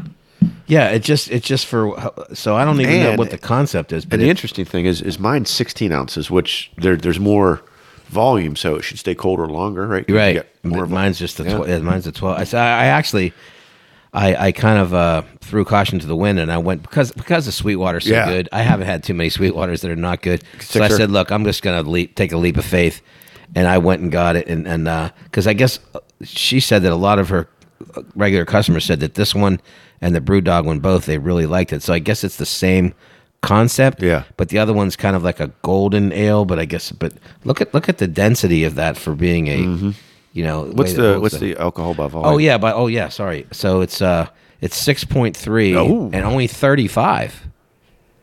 Only 35. Well, I don't think on that. I think we just should stop talking about IBUs because I don't think one's. I mean, this is definitely colder. No, I had to look that back up again. So I had to go on to Sweetwater's site to just double check that because I just thought, well, they don't usually have something that low. Let me just say this: if the one that I poured is 82, there's no way that somebody's math is wrong. Like I would say that they're 15 apart, 20 to max. Like well, I would think so too. But I had to go. And I'll just bring it. This is Sweetwater's site. Yep. No, I believe you. So I don't know. Maybe because the coldness, maybe just it could be disintegrate. Maybe some I'll of that. It warm up. Yeah. Like if you actually had it and it was like a little bit warmer, maybe it. But so the malt bill is Pilsner, wheat, and flaked rice. So that makes sense a little because the Pilsner is that's really kind of a low IBU malt bill. I mean, Simcoe cryo hops, Azacca. Cryo hops, Citra. These people are just—it's almost like people they have to be like beer engineers, right? You know, to come up with how they just sit like in their bedrooms at night, just conjuring up all this stuff. But I like it. This would like this cold kind of finish or whatever. Boy, that would be nice on the porch tour. Oh yeah, you might have to bring that back. Post lawnmower thing. Yeah, I've got this is good, and it doesn't. I can see the 35 more now too because it doesn't. Like immediately when you taste it, it starts dispersing. Like yours, it's the IBUs kind of stay on you. It's not bad. Yeah, it's not bad. But I mean, but this like automatically you get the burst and then it dissipates. Like it. I love Sweetwater. They're so damn good. I'm so glad I got this. Yeah, that's and I did get so mine was a 4-pack. Okay, you want to guess the price? Here we go again with that. Oh, that's Tucker. He'll probably hit one in the river now that we have a 4-run lead. Yeah. Speaking of, let me just random thought. In the last, I don't want to say 20 because you're going to bring in the Brian Bollingtons and the Brad Lincolns and everybody's people. In the last 10 years or so, is he the worst first-round pick? I got to think he is. Yeah. I got to think he's a utility player as the first-round pick. Yeah. If that, when he's even up here. Yeah. I would say he's up there with Moskos. Oh, yeah. Well, Moskos really never played, so I'll give this guy this. Well, I mean, he at least keeps battling to try to stay in there. The only reason this kid's playing is because the team kind of stinks. And they have people injured. Yeah. So, I mean, like, why I wouldn't throw that. He's just a lot of, there's a lot of, like, potential. There's a lot of things there, but it just has never translated. So, it's not like a guy like that we gave to Tampa, the center fielder. When we made the trade for I thought we did. Archer, Austin Meadows. Meadows, you knew. Look at this guy. He's the All-American out. He went for the high cheese. But Austin Meadows, you knew was going to be a real damn good player. Yeah. I mean, this guy, you hope because you took him that high, but shit, should not transfer. Anyway, I love the Glacier. No, I think we got two winners tonight. I think we got two winners tonight. I'm glad. So you never gave me the 4-pack 16-ounce price. Oh, I'm sorry. Where'd you get this at? Joe, down the street. Joe's? Yeah. I'll meet at Joe's. 18. 16. Yeah, I overshot it a little bit. That's kind of. It's not bad. Not bad. Yeah. I mean, if you would have asked me 5 years ago, I'd been like $16 for a 4-pack. Oh, by the way, I just want to drop in something. Remember we had the log yard? Yeah. Guys? Yeah. We did two of them.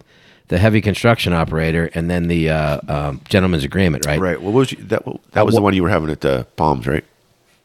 Well, they had a different one, a double. For opening day, yeah. I did a double of theirs, which I never had before, which was pretty good too. Yeah. But the other, I didn't have one of the other ones that we both had.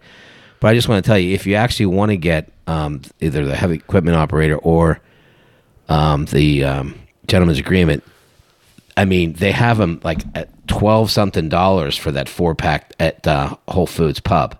Oh, that guy up at Beer Trap. I'm gonna slap him half to death when I see him. That's still it was like $5 or $6 more. So he jacked up the damn price. Yeah. Now I don't know whether Whole Foods and Amazon/Whole Foods just gets better deal because of their conglomeration, and this guy is buying power. It's like he's a single merchant, so he's bringing it up to bring up his profit margin. I don't know, but if my point to you is, if you actually want to get one, go there. Don't go to right Beer Trap. So anyway, all right. So you're gonna bring your Easter special out. Easter special. So hardly wait.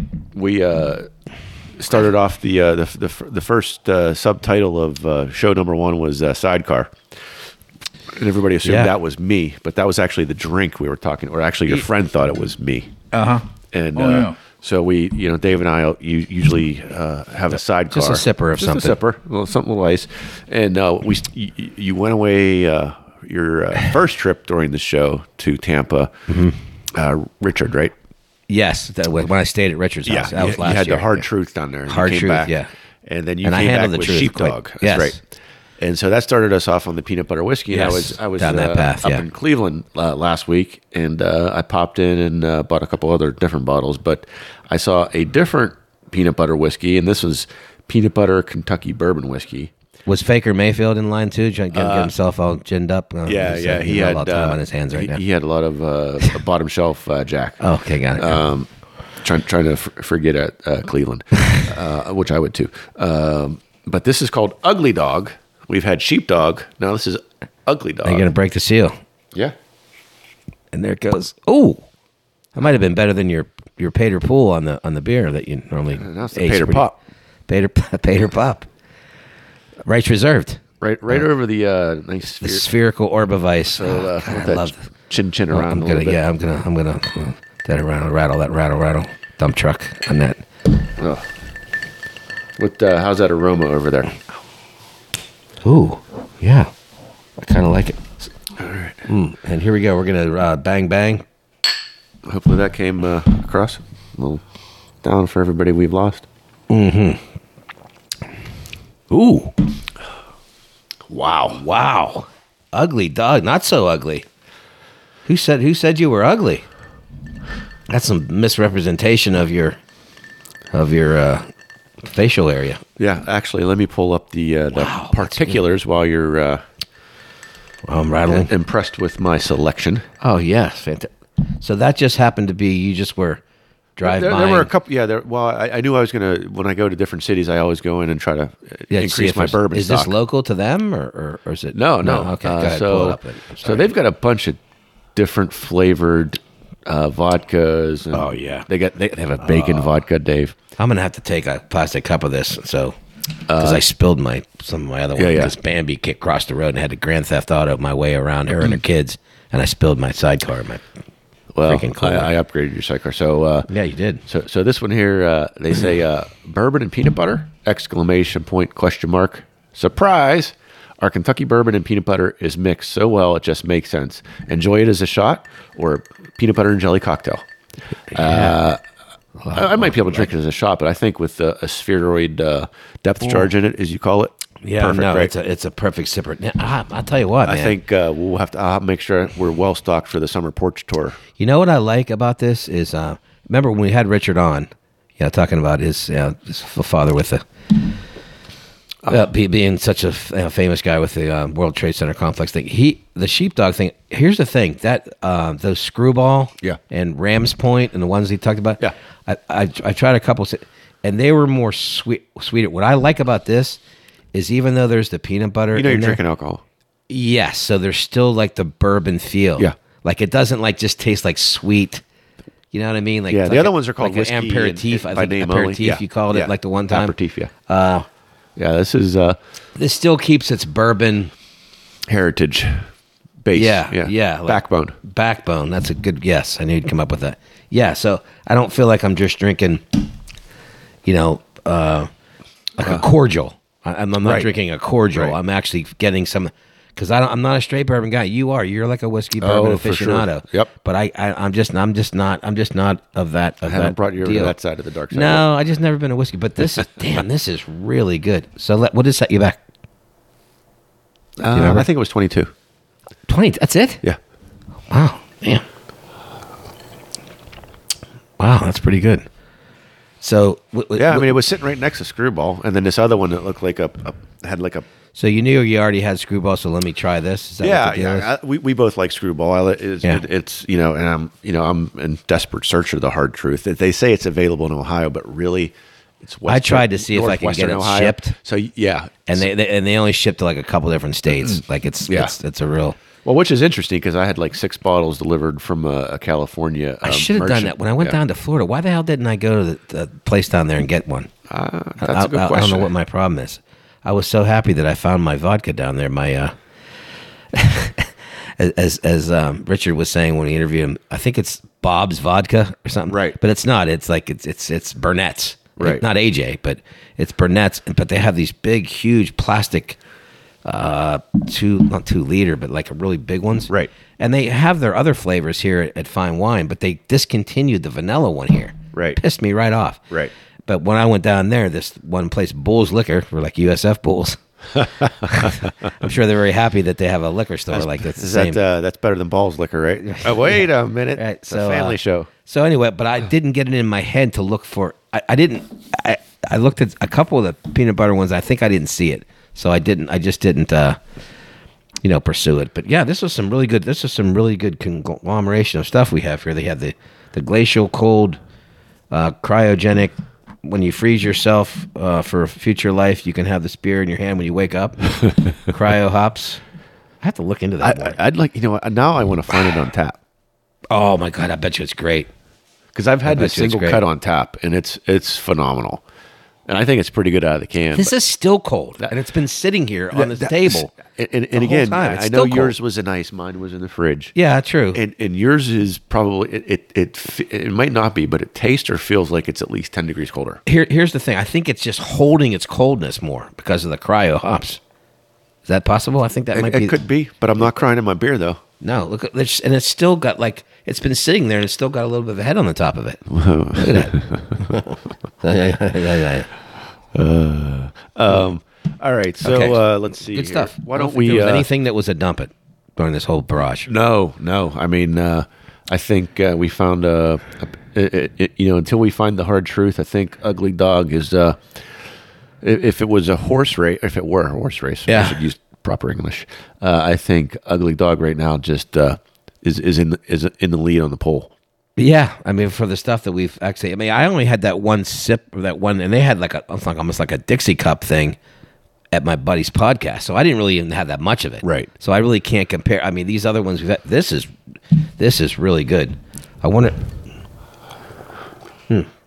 And actually, I went to this place. We always call it the Pink Palace. It's just liquor and beer place that, down there in Florida, obviously you can get everything in one-stop shopping. Right.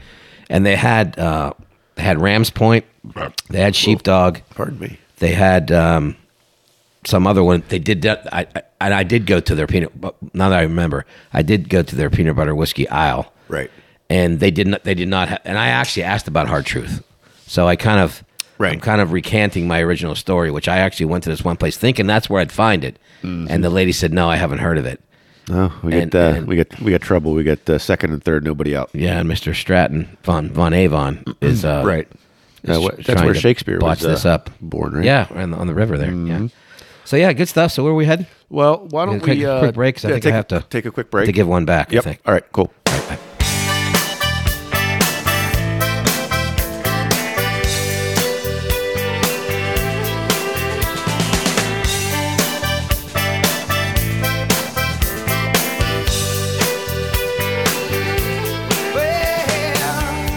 Dave coming back from the break, and let's head into events and birthdays today. Yep, 4/16/22 as we are trying to close out the National, and it's a little drama here. Getting a little hairy. First and third, one out, 6-3 Buccos. So we'll kind of update you real time as it goes along. And I throw in a random thought. We have random thoughts. Right. Tessa always, is right on the mark. We always have random thoughts. So I just. Use your facilities. Right. As it, your lovely wife was in there with your son. And so I thought, Allison, name. And I went to the bathroom.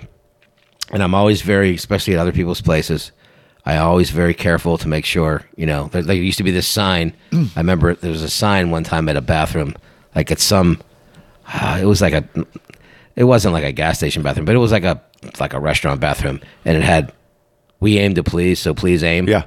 So I thought to myself, this is the first thought that came to my head. Oh, here we go. There's the bouncer. 2 second. 1 and nope. No. Okay. I thought about telling her. 6-4. Elvis Costello song. Allison, my aim was true. Yep. That's Allison with one L on that song. So I was gonna make sure she knew my aim was true. Yeah. So I didn't decorate your bathroom. Oh, here we go. So. As we're hoping for the last out here, and we'll just keep you updated as we go.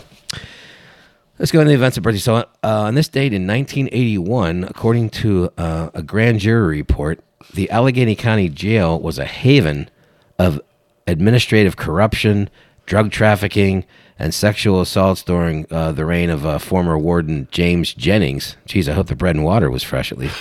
And that was an event that happened back in 81. And fast forward to February of this year, a panel of writers from Sports Illustrated, CNN, and other media outlets released a report that during the ownership of Mr. Daniel Snyder of your Washington Commanders, which dates to 1999, this report, that their organization has been rife with corporate malfeasance, I love that word, financial misdeeds, and most recently, sexual misconduct allegations by more than 42 women that have been flung directly at Mr. Snyder himself, like so many Joe Theismann or Doug Wilson's tight spirals back in the day, Scott. Hey, but at least they got rid of that offensive Redskins logo, so that should make things perfect. Great DC Metroplex, as it's time to raise the Jolly Rancher in the North Shore as your Buccos prevailed over those Nationals. So that was the event. So on to the birthdays. So first up, that's 60s superstar crooner from Canonsburg, PA, who reminded us long ago that roses are red and violets are blue. That's right. Is wearing the same number as another superstar around here, one Sidney Crosby. Mr. Vinton is 87. Good for him. Today, Scott. How about that? The Polish Prince. Yeah. As he was named as he was coming up as a teen idol, paying tribute to his Pittsburgh Polish heritage. Bobby scored a bunch of under 3 minute top 40 hits. Everything used to be under 3 minutes, such as Let's Kiss and Make Up, right. Tell Me Why, and Mr. Lonely. Rumor has it that that's a ditty Mr. Faker Mayfield has been listening to. That's really good drop that. And another charted hit was Rain, Rain, Go Away. I wish he'd re-released that around here, for God's sake. Enough with the wet stuff. Sheesh. Is there a summer in our sight? Is there such thing as like a reverse rain dance? Because we need to do one of those around here. I would think ridiculous. Anyway, Mr. Polish Prince, as you wear number 87 today, slip on a smoking jacket made of blue velvet. Oh, I was waiting for that. Have a stogie to celebrate your journey over the river and across the seas. Make it a party worthy of a Polish prince. There, I said it again. One of his other hits that probably nobody knows, except for really old people like me. I know that one for sure. Yeah. There, I said it again. Oh, no. The Blue Velvet. Blue Velvet, Blue Velvet. A movie from the 80s. I digress. Oh, yeah, that's right, with the one that crazy guy from the biker movie was in. Yeah. Anyway, and speaking of wearing numbers and keeping with the Pittsburgh sports theme, this vertically unchallenged dude is wearing Mean Joe Green's number today, Scott. The former Lou Alcindor, Mr. Kareem Abdul-Jabbar, has reached 75 points in his life, Scott. So, I mean, it would take the rest of the show to rattle off his lifetime achievements in the basketball world, but the most prominent, obviously, being a three-time national champ under the legendary coach John Wooden at UCLA, and then eventually became a 6-time NBA champ. The first one being those Milwaukee Bucks back in '71. Yeah. The rest being with those Showtime Lakers of the '80s. And by the way, there's a series, I think it's on Netflix, of the Showtime Lakers. It's really good if you haven't seen it. I haven't watched fantastic. It yet. Yeah, okay. It's really good. It's either Showtime or HBO Max. I can't remember which one. Anyway, so I mean, he was like the laid-back antithesis of Magic Johnson. Partly due to his Islamic conversion and also his love of the green bud of Mother Earth, as he was known to partake in, prompting TV and radio personality Jim Rome to give him the moniker Kareem Abdul-Jablunt. That was him, not me. So I'm not sure the honorable Elijah Muhammad would have approved of Kareem's love of the Happy Smoke, Scott. Happy Smoke. And of course, during and after his career, he had some small cameos in TV and film because of his, obviously prowess and one of the most memorable of those was obviously playing the part of co-pilot Roger Murdoch in the movie Airplane, where he responded to a young boy on board who came up to the cockpit. The boy's father, who accused him of not playing defense by this kid's dad accused him of not playing defense, and of course he uttered those famous words: "The hell I don't! Tell your old man to drag Bill Walton and Bob Lanier around for 48 minutes." Right. Classic. So Kareem, the original dream, before Elijah won, that is. Have a ball tonight. Travel easy and take a nice stroll down memory lane. Just don't let the paint dry. Assalamu alaikum. Oh my! I couldn't help myself. Assalamu alaikum. I'm calling 3 seconds. Happy surf. That was a good. That was pretty funny.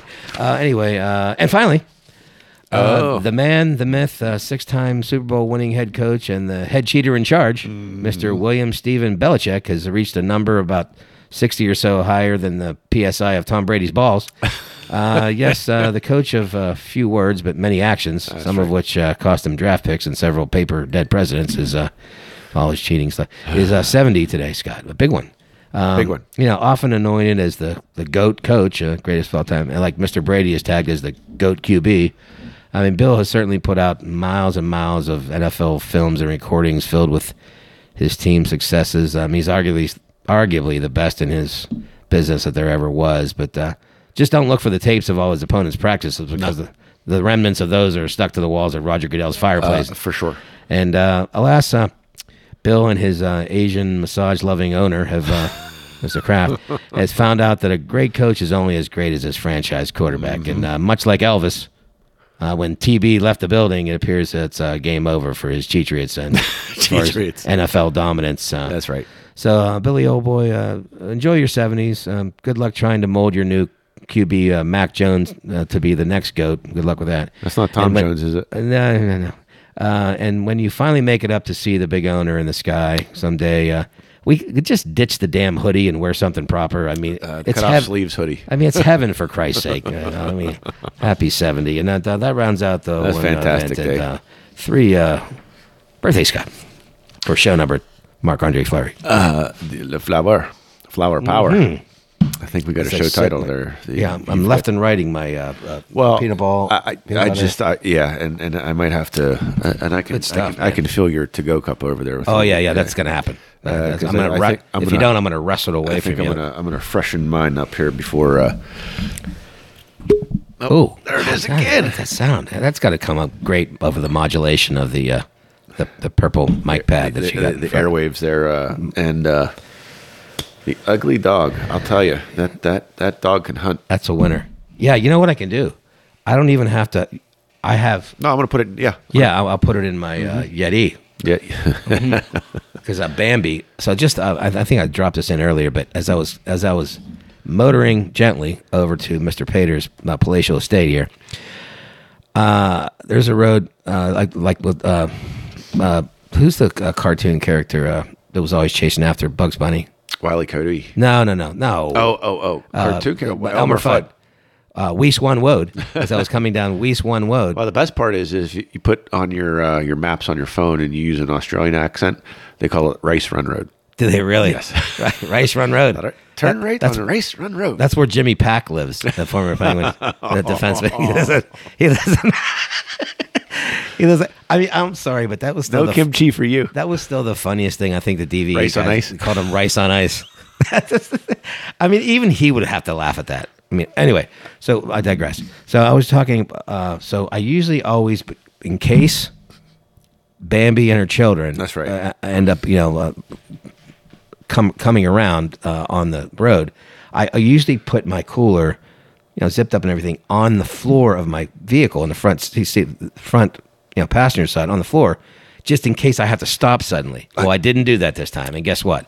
Here comes Mama and her little babies, and I had to do the whole Grand Theft Auto jump on the brake, and the thing goes forward. Now, if I had my other little sidecar, my little vanilla vodka that I like to have, it has a cap. Yeah. That with the stopper, right. This one is open. Yeah. So I thought, I have all these beers buried in there. Yeah. That we're going to take sample. Right. It's going to survive. Right. Didn't survive. Yeah. So this peanut butter is traveling. What's funny for later when I get home. I'm not going to have it on the way. Well. Right. It's going to be when I get home, when I text you when I'm home. That's when I'll reopen that. Right. That's a doggy bag. Right. Peanut butter doggy bag. What were you going to say? So no, when you're flipping through screens on social, whether it's Instagram or Facebook, I saw this one thing for a Yeti, because sometimes Yetis don't fit in the cup holders. Yeah. So there's this Yeti cup holder that fits in the cup holder, and then when it gets to the top of the cup holder, it spreads out so you can actually put your Yeti in it. Really? Yes. God, that's an And when you were telling me your story, I was like, oh my God. Like Facebook is so, like they advertise that to me 8 hours in advance of you saving Bambi and the kids' lives. Boy, that was a close one too. Come on, closer than normal. Yeah, and they're usually. It was after that big ass turn. It was. I think it was past Arndt Road. It was just past Arndt Road. Yep. That's where they usually are. That's about. It's like kind of past where that landscaping place is on the left. You just go a little bit past there, and it was just like right there. And there was a guy behind me, and luckily he wasn't like tailgating. He was traveling at a reasonable distance behind me, because I had to, obviously a reaction right away is to kind of jam on. I mean, I probably could have braked a little bit lighter, but deer, brake, foot, it's just you got to do what you got to do. So, but your Pirate, just to wrap up, a really big hustling triple by Mr. Michael Chavis, who was brought in here by Ben Charrington, by Ben Charrington, by GMBC, who he drafted when he was with Boston. This guy is just a we were talking ball player, man. Off mic and Serpico 2.0. Yeah, Serpico. Yeah, right, Sean Rodriguez. Yeah, I mean, look at him. He just looks. He's just all ball player. The dirt, the eye black, the pop up, the hair. He's right out of Pete Rose School. Just a muddy ball player, right? And he stretched that into a triple. That was critical in getting over there. So broke it open. And then we obviously glossed over the concerns we have on your Penguin. We'll see how things unfold here in the next couple weeks. Hopefully, Scott, next week we actually get to reinstall the porch door, because it looks like we're going to have temperature that's not. Let me take a look at the frosty, the snowmanish long-term forecast. So like by Saturday, it's going to be like, we're talking about mid-70s. It's going to be like almost 80 by Sunday. So next weekend looks like we might be able to go back with the crickets and the 79, Dave. Yeah, high. There you go. Is that Saturday? Yeah. Yeah, there you go. I mean, we should be back out there. It's going to drop. And there's really no rain in the forecast all weekend. That'll probably change, but the temperature won't. Don't jinx it. But yeah, so we'll be able to it's going to rain in the morning. Spread out and that's good. Yeah. Of course. Actually, you know what? I will. I might be able to do it because I'll be in Michigan Friday night. Oh, okay. And coming back Saturday. I got Lucas has a regatta.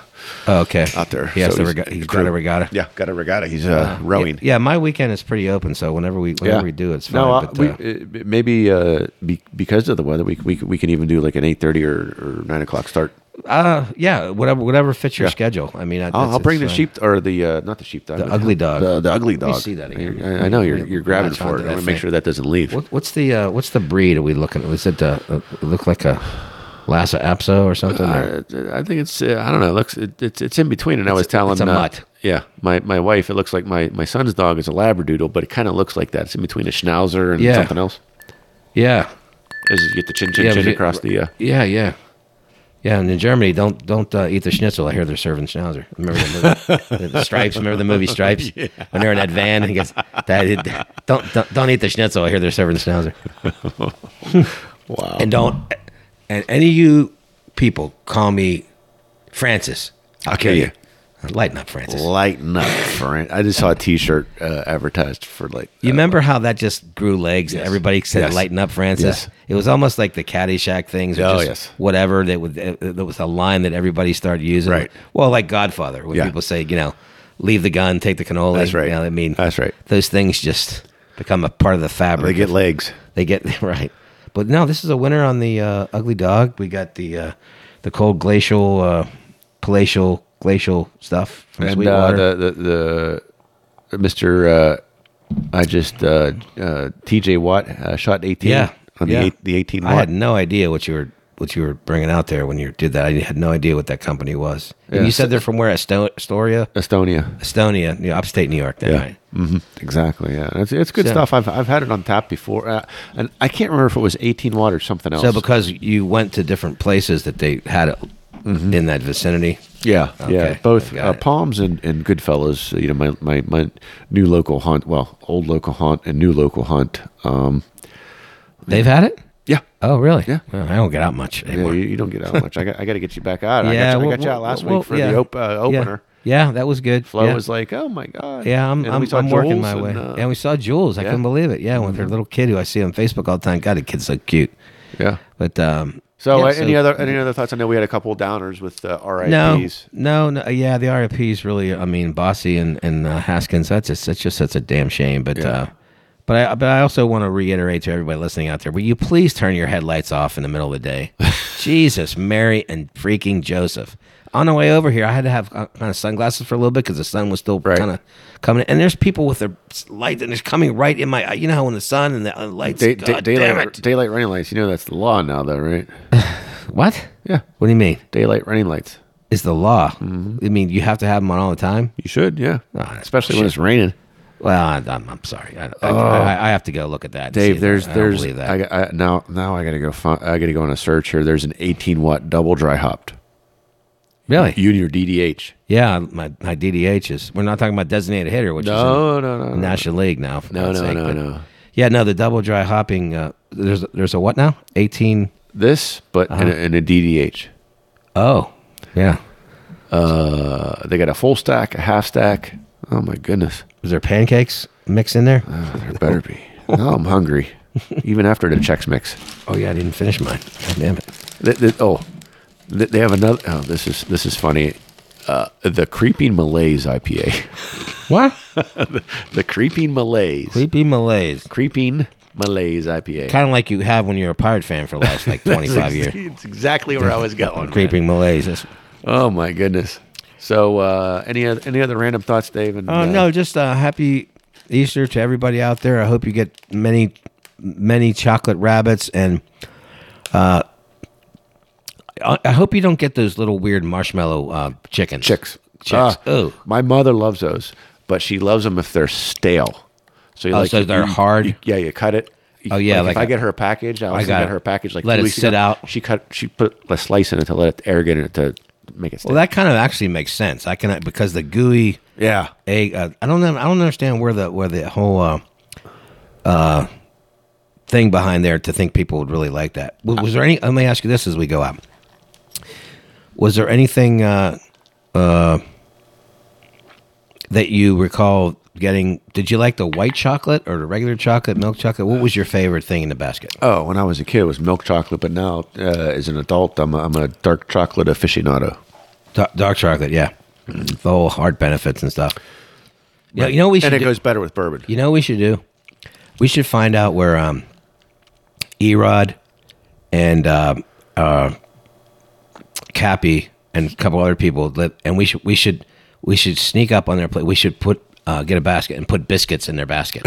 Here's some biscuits for you. Did Cappy play today? I don't know if he did. He might. I don't. He came back after the poop session. Yeah, and played the game against the Islanders. But that's a good question. I thought maybe he was. Maybe he's on the milk carton side of. I don't know. Carton. But wouldn't it be funny? Here's a biscuit in the basket. Since you can't find one yourself, we'll give them to you. That's just a random rambling that Tessa always says that we have. And I'm so glad we made her happy by sending over our nice gift over. She obviously enjoyed it. What keeps her anything that keeps us in her good graces for a while. Yes, is good because her agent's been after us to have more Tessa during the show, which we're going to have as the Summer Porch Tour approaches.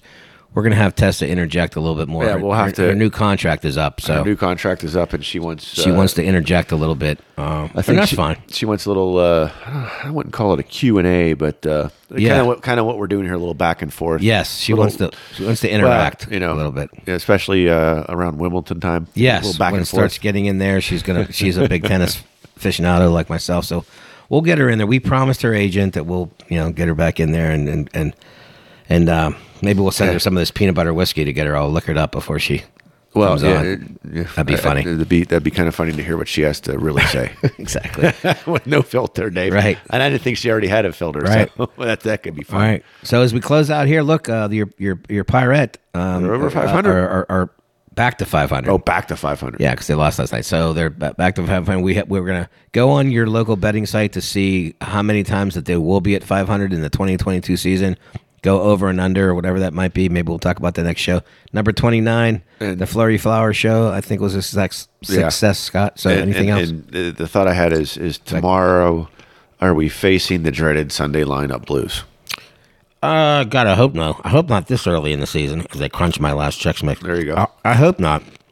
But we shall see. Who's the host? Okay. Yeah. They have this. She's been on here for like the last year or so. Okay. Ever since Teak retired and so and Blast and stuff. They've kind of mixed her, and she's actually pretty good. Okay. I don't remember her name is, but happy holiday and happy rabbit to everybody and. Hopefully, get all the chocolate you want. Yeah, and weed through that plastic grass and find all the goodies tomorrow. Peace out.